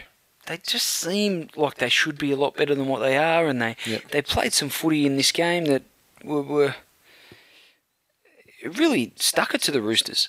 Their forwards stood up. Mason led by example and made some good metres out wide. Your mate Joey Leilua. Yep. With his dastardly cousin BJ, no doubt watching from the sidelines. As he texts naked pictures of his ex around. Yeah, whilst he's supporting his cousin Joey, his relative. Yep. He was making ground out wide. As was McManus. Boyd had some really good runs, including his his try scoring run, which is about 80 metres. And even Uarte looks like he's approaching some of his best form. And the Knights just seem like they should be a lot better than what they are, but they just can't find that consistency that you would normally associate with a Bennett coach side. Yep. Okay, one tweet on this game from memory. Solzy. I'm wondering if it was really worth the effort to take a giant red, white and blue flag to a Roosters versus Knights game. Does seem like a waste of time. Yeah. Now we move on to the final instalment of the year of Manly Night football. And thank God for that, although it has been a reasonably happy hunting ground, especially of late. But it's also the final instalment of our teams playing each other this season. And I'm very pleased to say that Manly swept the series 2-0 with an aggregate 56 points to 18 over the course of the two games. And this time it was... it was 64 points to 18, my mistake. And the mighty Manly Sea Eagles 36 defeated the West Tigers 18 in front of a crowd of just over 11,000 out there at Campbelltown. So good to see 10,000 Manly fans went out their way. We actually had a tweet sent through from Chapo through the week. He bought his tickets. He lives in Campbelltown, so he went to the game, although he didn't have personal stake in it. Just there to support Sea Eagles, likes to see winning sides in action. And he actually showed the PAX number on his ticket. And this was probably 3 days before the game. I think it was Friday he sent it through. There was like 750 tickets sold at that point. So there was a bit of walk-up traffic, you could say. And I guess, season tickets and stuff like that. Jesus. Anyway, the mighty Manly Sea Eagles got double to Justin Horro, double to Jamie Lyon. Steve Matai and Daly Cherry Evans also scored tries. Jamie Lyon 5 from 6 conversions and a penalty goal. The Tigers tries to David Nofaluma, Robbie Farah, Tim Simona and Benji. Remarkable statistics of 3 from 3 conversions, of which 2 of them were sideline conversions. I'd like to add as well. Bird, as you come to expect. Too many errors from the Tigers in a game they really needed to be perfect in, and now they find themselves in a position where they're seriously under threat of killing their undefeated season. They just couldn't quite get the job done. They made a bit of a run towards the back end of the game on the back of a typical Warrior-like performance from Robbie Farah in his 200th game for the club, and Liam Fulton was also one of our best in his 150th. And but the big story, Nathan, was the young kids. Noffa, try of the century. Tim Simona scored a great try himself to bring the Tigers back into the game, and Manly fans' sphincters shrunk to decimal point size ever so slightly, but then it was the class of Braith and Astor which ultimately led Manly to victory. Well, the two things that led Manly to victory, I mean, we had Daly Cherry Evans with the magnificent dummy and just fucking strolled right through. After unselfishly, when he had the chance to stroll over earlier for a try, he unselfishly threw at the Jamie Lyon, who was in traffic, and made him bash his way over the line to score a try. I think the Tigers were a lot closer in this game than what the scoreline indicated. There was 2 tries scored directly from Tigers' errors, which was, the Tigers have won games against Manly like that in recent seasons. Yeah, but also the West Tigers had 6 or 7 sets on the line at one point too, so let's just say they'll cancel out. For no result, 6 or 7 sets on the line, I should say. Just want to give a rap to Jamie Lyon as well. The ball was slung out wide by the Tigers. Typically a Benji Marshall effort, pinpoint accurate to the foot of Tim Simona, which was clearly a planned move. Who tried to chip it ahead off on the full. Yes, straight in the arms of Jamie Lyon, who then ran 96.5 metres, give or take. Around the back of Benji Marshall, showing dummies and stepping and jinking and weaving and generally being a nuisance. It reminded me of an effort that he produced for Parramatta back in 2001, which is probably one of the best seasons of his career. As a fucking relative rookie. It was, and I guess compared, you made the analogy before where he doesn't look like he's actually travelling that fast, whereas back in those days you could tell that he had blistering pace, but fucking Benji couldn't get near him. Ran alongside him for a little while, maybe having a chat. And then he stepped inside with Simona soon, Jamie. We're going to retire soon, maybe catch up for a coffee, maybe go hunting together. Yeah. Jamie, anything? What do you got for me? You want to go pigging up Wee War? Yeah. And he's like, yeah, I suppose. What are you doing next year? You mean Oh, that's Crusher? right, nothing. Yeah, no, not a great deal. Probably playing rugby union, kicking field goals and shit. It was one of those ones where he's running and you're just like, these cunts are surely going to fucking run him down within the next 3 metres. Yeah. And then it just kept 3 metres more, 3 metres more. And you're like, fuck me, he stepped inside and they all fell for it. Benji gave him the chase at the back end there too, which I was a little bit disappointed in. If anyone was going to try and put in, I would have thought it might have been him, but unfortunately it wasn't to be. He's given up on the team. Sorry? He's given up on them completely. Look, I don't want to say that. I think, much like the fan base, I think Benji and the Tigers are still dialed in on that premiership victory that we are destined for. But look, we're going to have to perform a little bit better.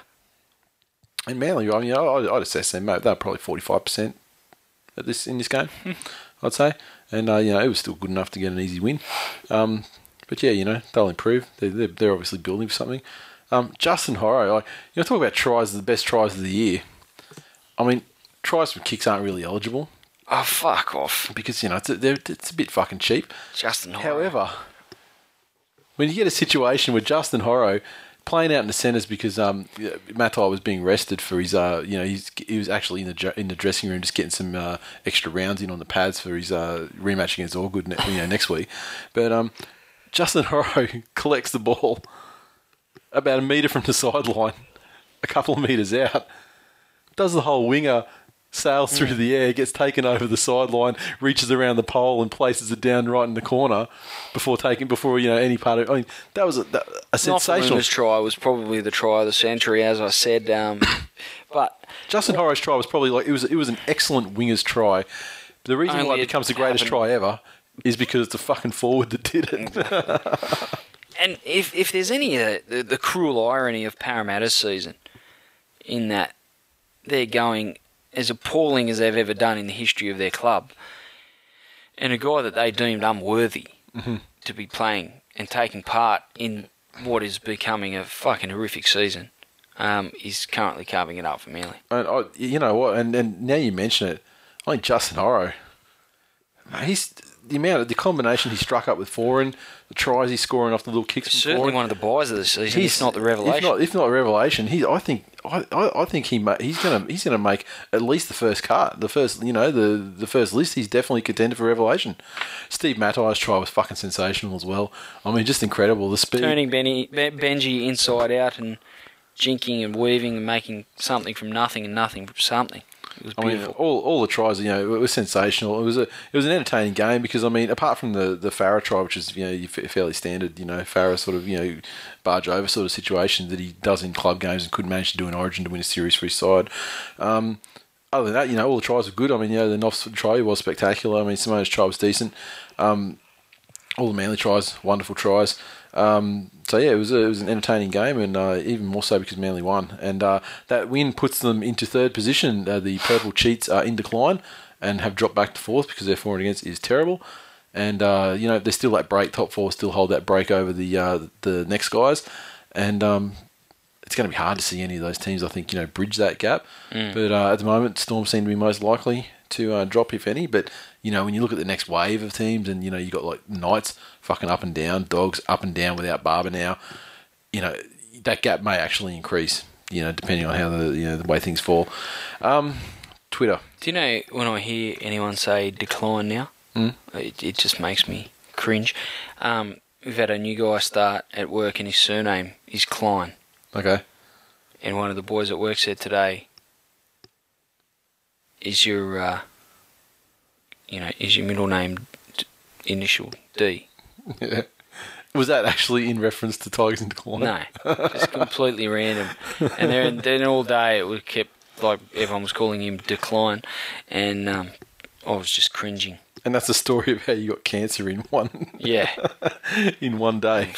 And they couldn't understand why I hate the word so much.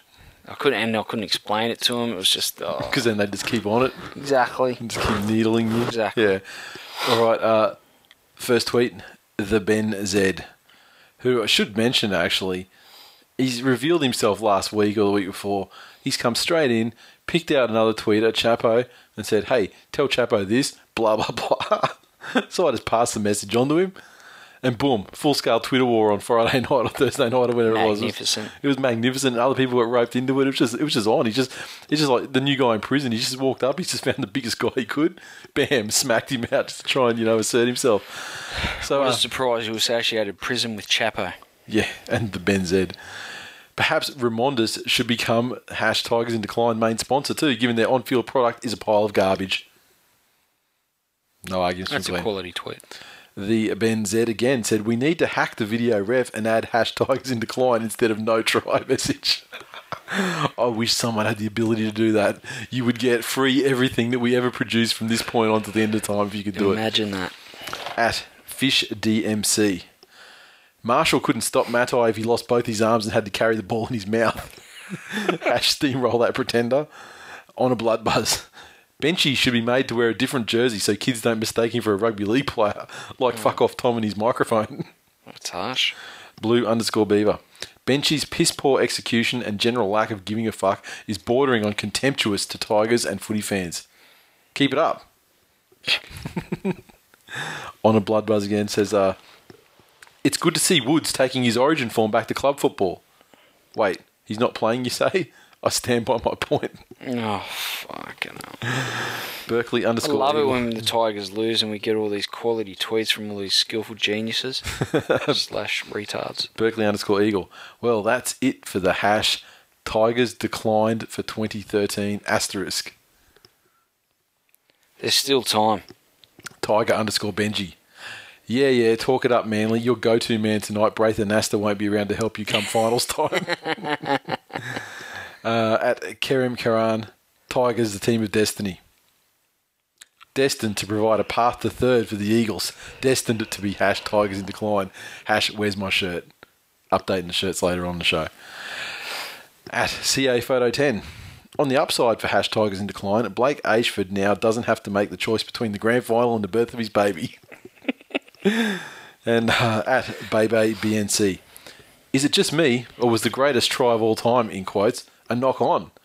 #undefeated premiers *, #greatest try ever *, #Tigers in Decline. And yeah, there was a suggestion that he kind of rolled it across the ground before he actually put the pressure on it. But given that I think the on-field referee probably went try, did he? I can't remember what happened. Yeah. Obviously it wasn't enough to get it done, but very happy. Is this the first time since the show's been on that Manly have swept the season? First season. Surely not. First season. So 2009, you won the first game, and then I got the rematch game, which is the face painting incident. So 2010. Sorry, my mistake. 2010. So 2011 season. We might have got both of them that game, or did we? I can't remember. No, because I had to buy the membership, so you would have got one of them. So yes. and then I would have got one, and then so that brings us up to 2012. Manly certainly won. I reckon we're splitting them every season. Yeah, fucking hell. Except for this season when it is a sweep to Manly. Yeah. Being touched up. Real talk.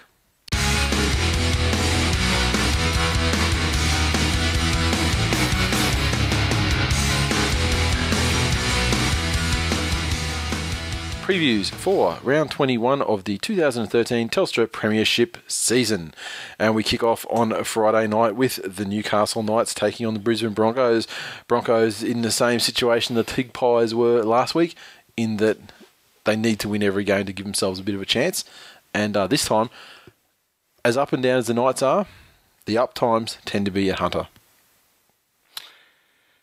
True, Wayne Bennett's record against teams that he's coached previously isn't real flash either, but I think given the home ground advantage, I think the Knights probably going to be more than good enough to get over the top of the Broncos. Ben Hunt's a halfback again.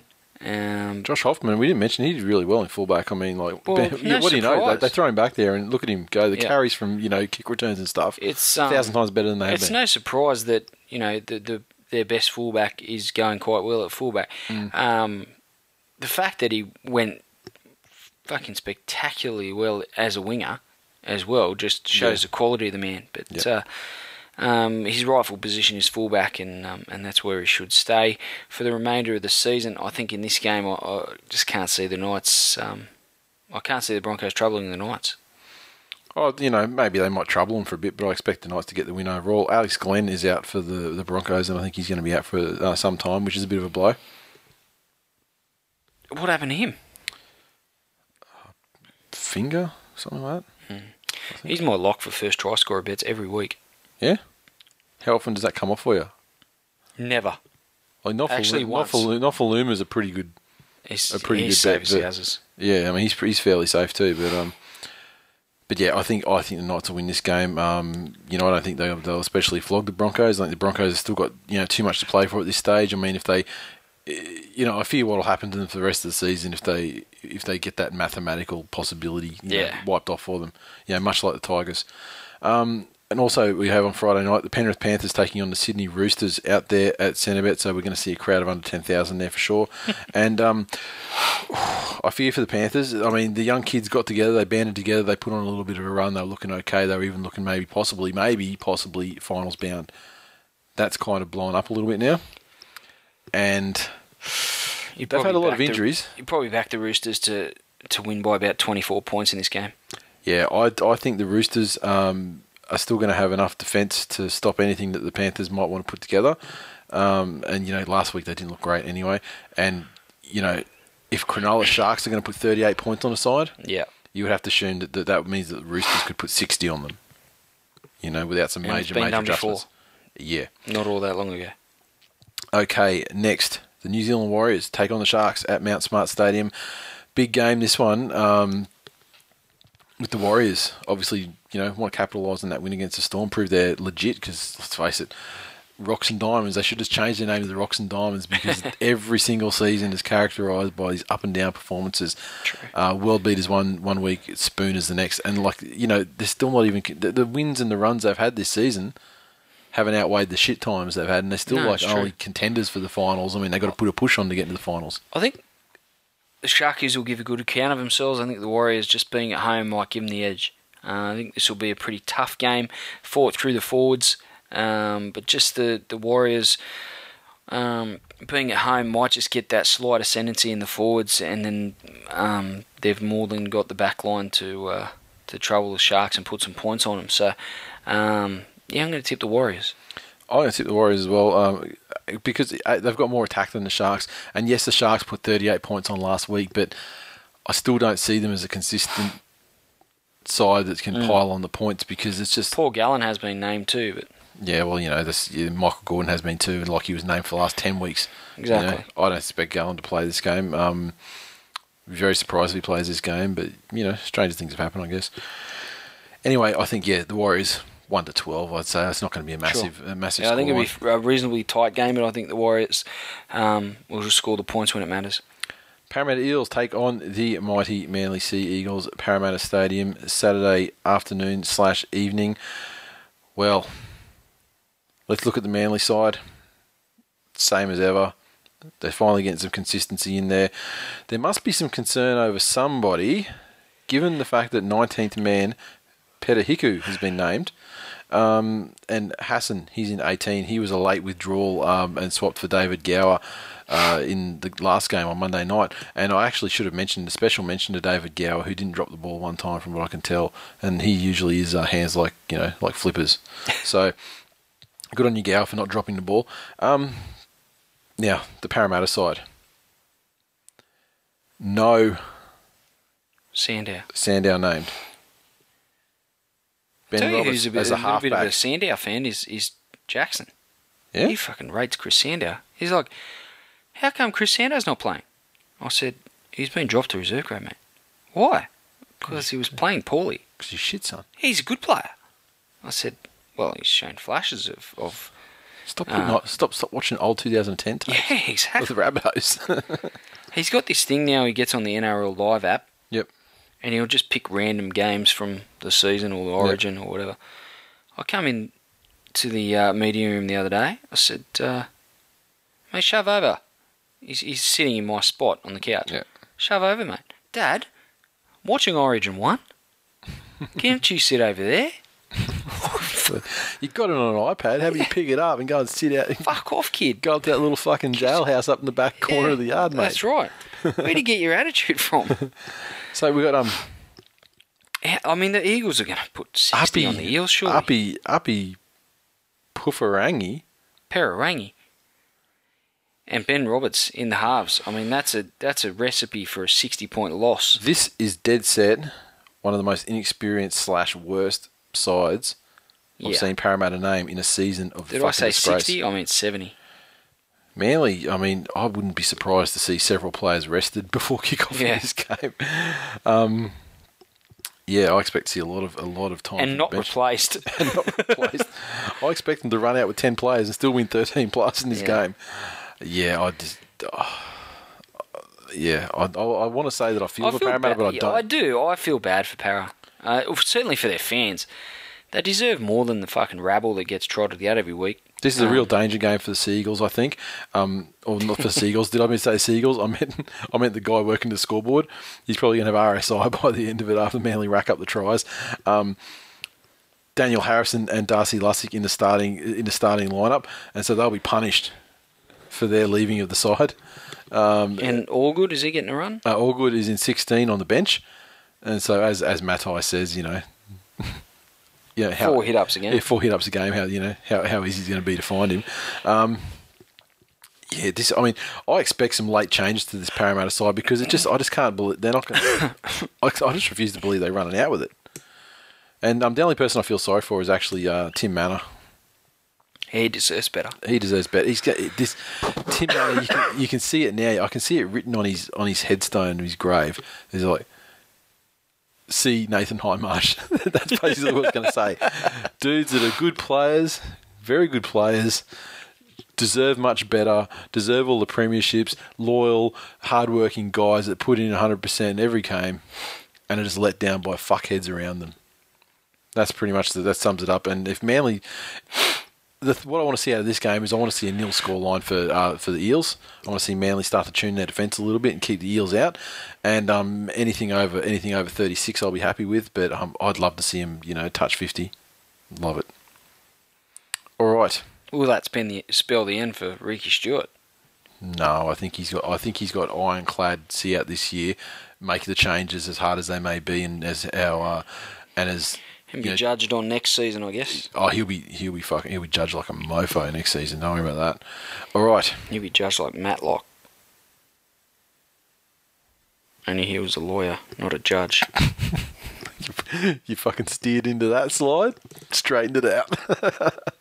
North Queensland Cowboys taking on the Rabbitohs up at 1,300 teeth. South Sydney by how many? Yeah, I think the Cowboys... knowing their season's done and dusted, I don't know they've got a great deal to play for. I think they probably should.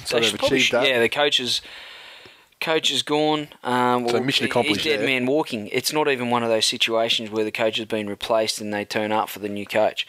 You would hope that they'd start playing for Matt Bowen, send him out on a bit of a high. Yeah. But too much class for the Rabbitohs.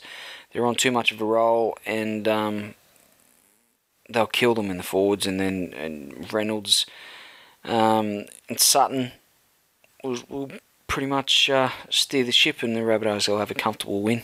And the thing about the Cowboys is, and don't get me wrong, I approve this 100%, but where's Robert Louis? We were told that he's actually playing for, whoever the name of the team escapes me, but, the feeder club up there in North Queensland. It's too late for the Cowboys to have come to their senses with the appointment of Louis, and whatever he's still a part of their club, they deserve everything they get. Yeah, but they talk about him he's been sent down to the feeder club for to get some form. But I mean, he's probably been one of their better players across the entire season, even though he is an absolutely wife-beating cocksucker who deserves to be fucking... Pains me to admit it, but he probably has been one of the ones that has been, posing a few problems to the opposition to defence. So I wonder, if there is a story behind that. Yeah, they've come to their sense and gone, oh my God, this guy's a PR nightmare. We just need to fucking shelve him for a little while, wait till the heat dies down a bit, then try and slide back in again. The heat is never going to die down if I've got anything to do with it. No, if we've got anything to do with I'll keep drumming it up as long as he's playing the game. South 19 plus. Minimum. Canberra Raiders take on the Melbourne Storm. Down there at Canberra Stadium, Storm not travelling as well as they should be. No. Is it they've lost 4 of their last 5 or something like that? Not the greatest record of late. No. It is something like that. Canberra Raiders, good at home, a streak at home. They're still, I still think they're a step below the good teams of the competition. Oh, by far, yeah. But and they're very inconsistent. But they've got every opportunity at home. And if they can score early and get on a bit of a roll, I think the Storm might struggle to get to reel them in. They've got certainly got enough pace and talent in the backs to trouble the Storm. It's whether they can get any sort of forward ascendancy over the top of the Storm pack. And if they do manage to get that, then I think Campese and obviously Milford with his unpredictable footwork and style of play, I think he'll pose plenty of problems to the Storm. I'm going to go for the upset here. I think the Raiders might get him. The other thing to look for is perhaps a late inclusion of Fergie Ferg. He played last week. Reggie's he played and Reggie's. Was at the first grade game talking to Ferner. Yeah. So he's obviously back on the in. So how long are they going to keep him in purgatory down there at the Reggie's? I wouldn't surprise me if they slotted him back in the side, towards Milford the game goes time. back to the bench, or maybe he comes off the bench. Ferguson comes off the bench, I say. Or shuffle around, throw him in 4, and then Joel Thompson can go somewhere else. Yeah, that would also... I mean, there's a number of... Given that the fact that a number of their players can play multiple positions, yeah, it's a fairly good position for them to be in. But yeah, I'm going to go the Raiders 1-12. Yeah, look, it wouldn't surprise me if the Storm win this. I mean, that would have hurt, last week, and their form of recent times would have hurt. And, Bellamy knows how to get these guys up, for battle. Yep. So, it wouldn't surprise me if they just came out and won the game by being the consistent Storm that we know and hate. But, Raiders at home, it's been a good hunting ground for them. And they're not going as best. They're not the best team in the comp, but they are, they're going okay. Exactly. And certainly better than the Storm at the moment. Okay, this is a game that we both should be at. Gold Coast Titans taking on the West Tigers. It's Guild. Well. You look at the sides on paper. And the West Tigers, as you'd expect from a team that... You'd want to say Tigers by 40. But yeah, and so it shall be, Nathan. So it shall be. I think the Tigers will have too much class across the park for the Titans. West Tigers could be the latest incarnation of coach killers. Yeah, I don't think... that's right. I mean, I imagine the Shame would probably kill Cardi if they were to lose this game. I mean, the Titans have lost, is it 4 games now or 5 games now by, a 30-something point, conceded performance. They've been slowly bringing it back. I think last week's 32 against the Rabbits was the least, and I think it was, 38 from Manly the week before. Then it was 40-something and 40-something the weeks before that. So, they're getting closer.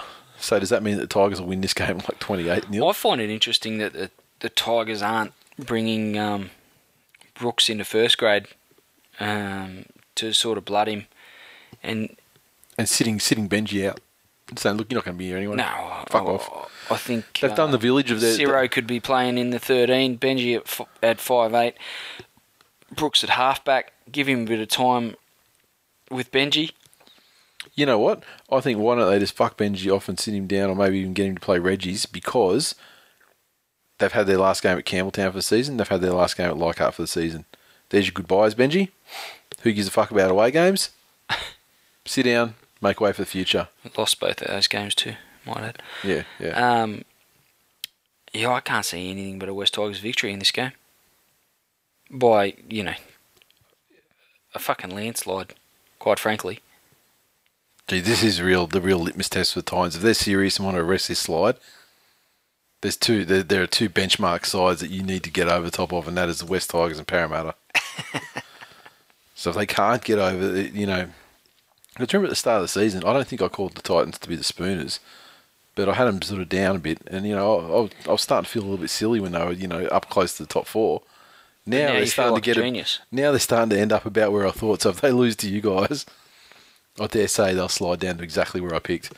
I'd like to think that the Titans, of the first 10 rounds, would win this game handsomely. The Tigers haven't done anything to prove that they deserve to win a match of football. This is a hard game. It's almost spoon. There's only one result. It's the result everyone wants, Nathan. It's the result that would spell all that is good with the world, and there's no other result but a West Tigers crushing victory over the Gold Coast Titans. We will see. Okay, and finally, Monday night foot pitch. St George Illawarra Dragons taking on the Canterbury Bulldogs. So this will be a good game, I reckon. I'm looking forward to this game. Bit of a leveler there, Ben Barber out. Doggies didn't do very well at the start of the season, with Barber out. Very true. And admittedly, he's never really returned to his form of last year. Interesting that Perrott goes to fullback to replace Barber when Mitch Brown is quite adept at that position. So just because former clubs of his perhaps rotated, had a revolving door policy in fullback, and he got a bit of a run there, doesn't mean he's fullback. He never let the Tigers down the entire time he was there. I feel like the Bulldogs will probably go into this game as favourites, but I've got a bit of handsome favourites, you'd think. Sneaking suspicion that led by Josh Dugan and Brett Morris. I think Dragons might just jag a sneaky win in this one. The Dragons have got like 3 players, and you mentioned Josh Dugan and Brett Morris. Let's add Trent Merrin to that. I mean, he seems to grab some sneaky tries and usually perform very well at club level. Other than that, they got nothing. Their halves are shit. They are very. Doggies, however, Reynolds and Hodkinson, they're going pretty well. They got Captain Murder in there. He's going to kill a motherfucker. Josh Morris, representative player. Their forwards, I think, match up well, if not, quite superior to what the Dragons are trotting out at the moment. Dragons have got some names that look great, but, their form at the moment, they've definitely declined from what they were. I can't see anything but a Bulldogs win, and, I hate that. I'd love to see the Dragons win, don't get me wrong. I'd love it. Yeah, Dragons narrow victory for mine.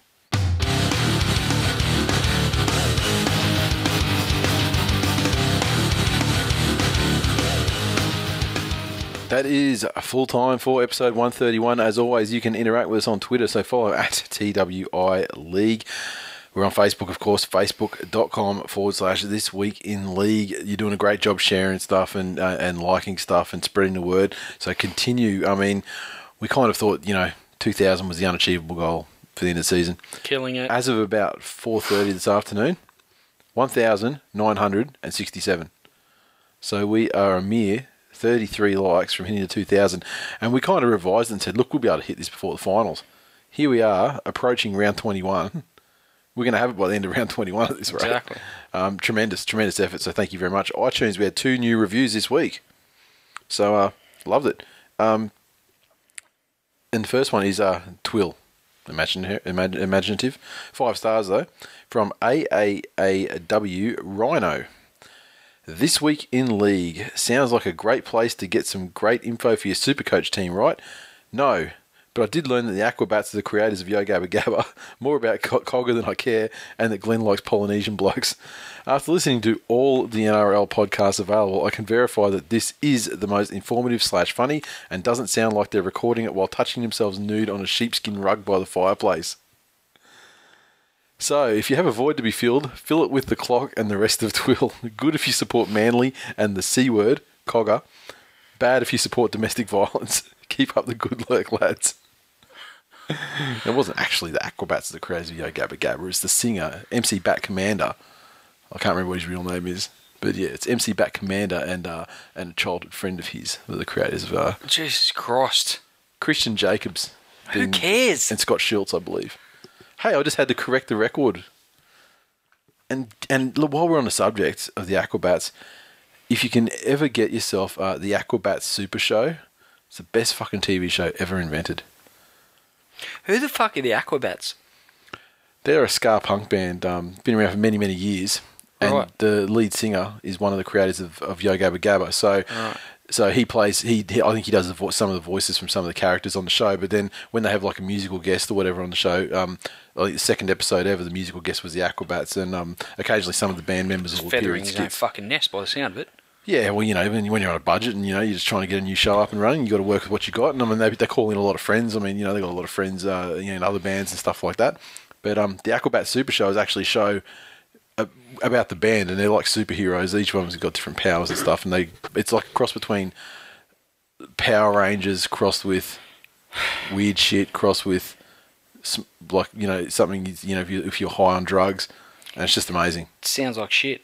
Anyway, I bought it for the kids, but it's fucking amazing. It's the best show ever. Are you still talking about it? Next one, podcasting for the ages, 5 stars. Ben 202123. And this one just missed the cutoff for last episode. It says it here that it came in on the 23rd of July, so that was about a week ago, so I must have just missed out. A spectacular orgy of league, laughs and banter. Informative pod with ample discussion on key issues in the game, always delivered in a brash yet hilarious manner. Great interaction and fan feedback, and yarns much like some mates having a few beers. Top stuff, fellas. One of the best all-round podcasts going. As always, #Tigers in decline. Oh, there it is again. Love it. I fucking love. Can't wait till next season. I love you guys. Cannot wait until next season. Yeah, I bet you couldn't have waited till this season. Last season when Tigers in Decline was fucking winning the best hashtag of the year. Back in 1991, I couldn't wait till the start of that season either. The beautiful thing about rugby league, there's always next season. Okay, fantasy. Our overall group comp, we have Sherwood Scorpions on top again. Cerberus, Dane Laurie for PM, El Duchos, Dopers, Todos, Terrors, Mighty Bulldogs, MC Willie Blocked, Lucky Punks, Greendale Goblins, and Jolly As. So I think, pretty much the top 5 has been variation of the same 5 teams pretty much the whole time. So there you go. All right. Tipping. I'll just say in Supercoach, I got my best ever score. I got 1397. It's the first time I cracked 1300. And fuck, I wish I could have cracked 1400, but with some better selections, I could have got 1,600 points, which I thought would be absolutely something that would be impossible to even, not even possible to get, but there you go. Tipping. Speaking of motherfuckers hash in decline, wait till you get a load of this. Let's go with that fucking cat. What the fuck is Robbie Farah doing in here? We were talking about the previews for the games minutes ago. Nathan.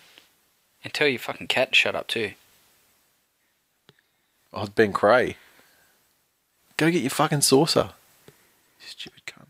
Crying because he misses Jamie Soward.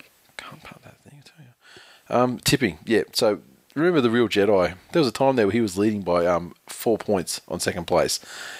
He had it sewn up. He had it all. But he choked.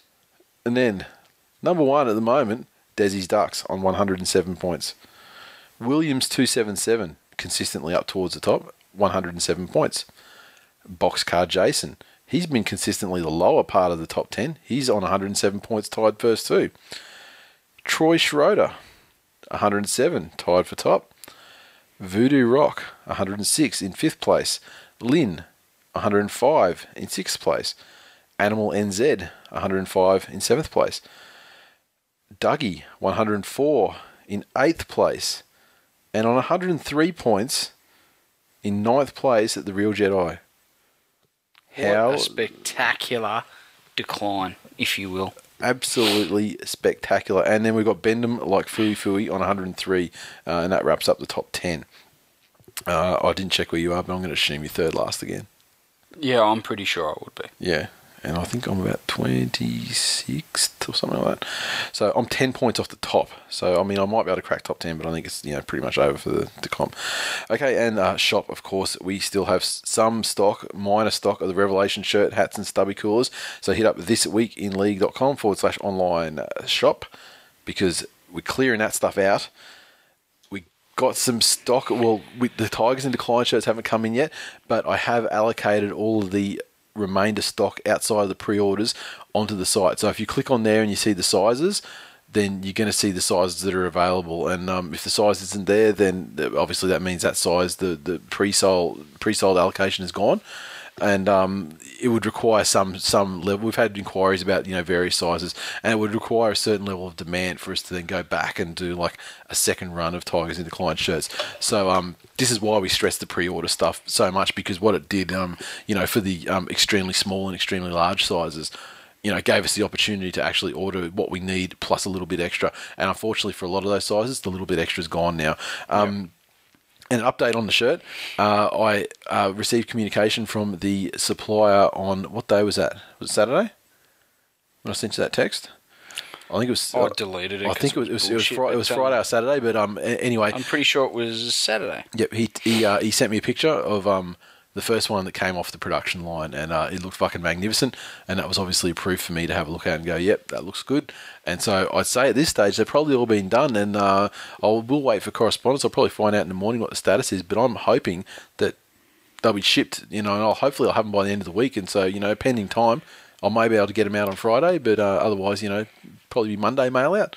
And so hopefully, fingers crossed, not for this weekend, but if you're playing Tigers next weekend, you might be able to get it out there, get amongst it. And Glenn looks extremely excited and unimpressed. I fucking hate it. So, I guess they had a question the other week. I think it was one of the newspapers, or maybe it was Fox Sports, or one of these sorts of things on Twitter, saying, "What is the answer to why have the crowds declined?" Now, my opinion was, at this time of the season, there's between 4 and 6 sides that can't make the finals, and so therefore the interest sucked out of those guys, and they're naturally going to have a decrease in crowds. Sure. And when one of those sides is the Broncos, who traditionally get very strong crowds. I mean, they only usually fill half their stadium, but their stadium holds 50 odd, so they get 25,000. But when they don't go so well, they'll have, when they're going well, they'll have the games where they get 35,000. They'll get games when they get 50,000.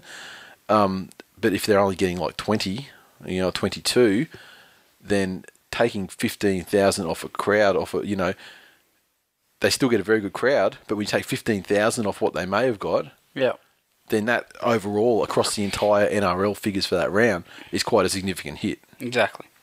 So, as someone who follows a team that's out of contention for the year, are you less inclined to watch games? Yeah. What are you talking about, out of contention for the year? Mathematically, the West Tigers cannot make the finals anymore. Mathematically, where I went to school, Nathan, I went to Campbelltown High. Still a chance to top fucking 4. By maths as I was taught it. But I don't get where you're coming from there. Look, I know there are teams that can't make it, and I do feel sorry for those teams, but at the end of the day, the glorious glory of the West Tigers storming into the top 8 and shutting up the doubters and taking the Rugby League world by storm. It's not a mathematical proposition, Nathan. It's fact. It's written. By whom? You. Well, me. In crayon. You know what we didn't mention? What? Your fucking disciple. Yes. It's very interesting. Let's finish on a happy note for you, What about the Glenn. amount of people that have accused me of doing it myself? Oh, have they? Yeah. Oh, I haven't seen that at all. No. People that know me that aren't on Twitter. Oh, okay. Someone's They're accused. like, oh, you did that yourself. You went Very early on in the piece, someone said, "Oh, it had to be me," and I'm like, "Well, mate, I don't have fucking enough time to do the shit I need to do in my I life barely anyway." tweet from my own account lately. Yeah, it's true. You definitely don't have time. And there's photoshops involved in that as well, and you've got no ability on that front. Exactly right. And I'm a big fan. I'm possibly one of my biggest fans. If not the biggest. I think I'm great. Yeah. But even I don't like me that much. But this guy, it's not even like that he likes you. It's that he's devoting his life to being either like you or being you. Yeah. So... And I'm not going to hate on that philosophy. Yeah, because at first it was like I've done that myself. At first it was like, is it a parody account of you? And then you look at it and you go, no. Now, the problem that, what is that username? And we will throw it out there on Twitter. It's, is it like Glenn B _wannabe or something? Yes, it is. Yeah. So he's basically, the problem he's faced is he's been suspended twice for being too aggressive on the follows. Which I assume what he's doing... Aggressive on the follows. Yeah, I assume what he's doing is going through our followers or going through our, the ones that tweet us and stuff, and just going, yeah, follow him. And I saw the first time, before he got suspended the first time, I saw there was like, he probably had 350 people he was following and only 2 following back at that point.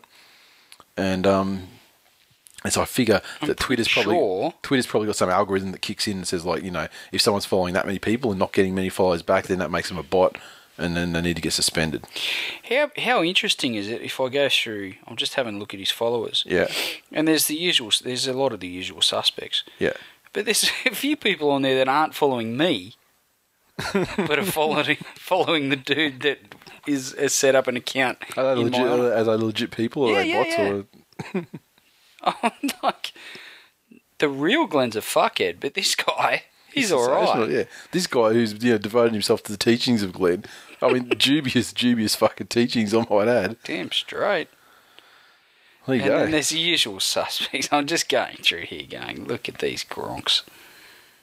Yeah, one of those is the administrator of that. Oh, actually, no. It'd almost be a case of eliminating people. I mean, because that's the most obvious, rookie mistake to make, isn't it? Yeah, exactly. Following the account you made. So, yeah. Although, double reverse, psychology. Oh, yeah, why would, I'm following it. I mean, that's so obvious if it was me, if I followed it. I mean, yeah. Quite frankly, that's all too much for me to take in. Hey, you can tell me privately. I mean, I won't tell Glenn. Tell me if you want to review yourself to me privately. I won't mention it on the show. Or anything. Hey, review yourself to me. I'm not going to hate on you. No, but I mean, my disciple. What am I going to do? Yeah, just turn some water into fucking bourbon. It ruins the magic if you know who it is. But I mean, I'd fucking love to know who it is. Love. That's what I do. Water into bourbon and shit like that. Tigers into decline. And we'll just finish Rhymes there, with wine. I think we'll just finish there, shall we? Real talk. Real talk. We just gonna roll some film and we're gonna do it. I'm doing this for the fans that I know around the globe that love real talk. Girl, I wasn't... Wait a minute, calm down. I was at a club with who? Get the fuck... Man, you know what? Girl, I'm not about to sit up here and argue with you about who's to blame or call no names. Real talk, see girl, only thing I'm trying to establish with you is not who's right or who's wrong, but what's right and what's wrong. Real talk. Just because your friend say she saw me at a club with some other bitches, sitting in VIP, smoking and drinking and kicking it, tell me girl, did she say there were other guys there? Did she say there were other guys there? Were there other guys there? Well, tell me this. How the fuck she know I was with them other girls then? When the whole club packed, wait a minute, let me finish what I've got to say. I've been with you 5 years and you listening to your motherfucking girlfriends. I don't know why you fuck with them old jealous, no man having assholes anyway. Real talk, always accusing me of some old bullshit when I'm just trying to have a good time. Robert, you did this, Kills, I heard you did that. Don't you think I got enough bullshit on my mind? Real talk, hold up. Didn't I just give you money to go get your hair, toes, and nails done the other day? Yeah, your ass was smiling then. Real talk, gave who some damn money? I ain't gave nobody no damn money, girl. Is you tweaking? You see what your problem is? You're always running off at the mouth, telling your girls your motherfucking business. When they don't eat with us, they don't sleep with us. Besides, what they eat don't make us shit. Real talk. You called my mama's house and what? Girl, my mama ain't got a screen, no calls for me. Real talk. And watch your mouth. Fuck me, girl, fuck you. I don't give a fuck about what you talking about. I'm sick of this bullshit. I'm coming home and getting my shit and getting the fuck up out of Dodge. You ain't gotta worry about me no more. And the next time your ass get horny, go fuck one of your funky ass friends. Hell, you're probably already doing that shit anyway. You gon' burn what? Bitch, I wish you would burn my motherfucking clothes with your trifling ass Milton.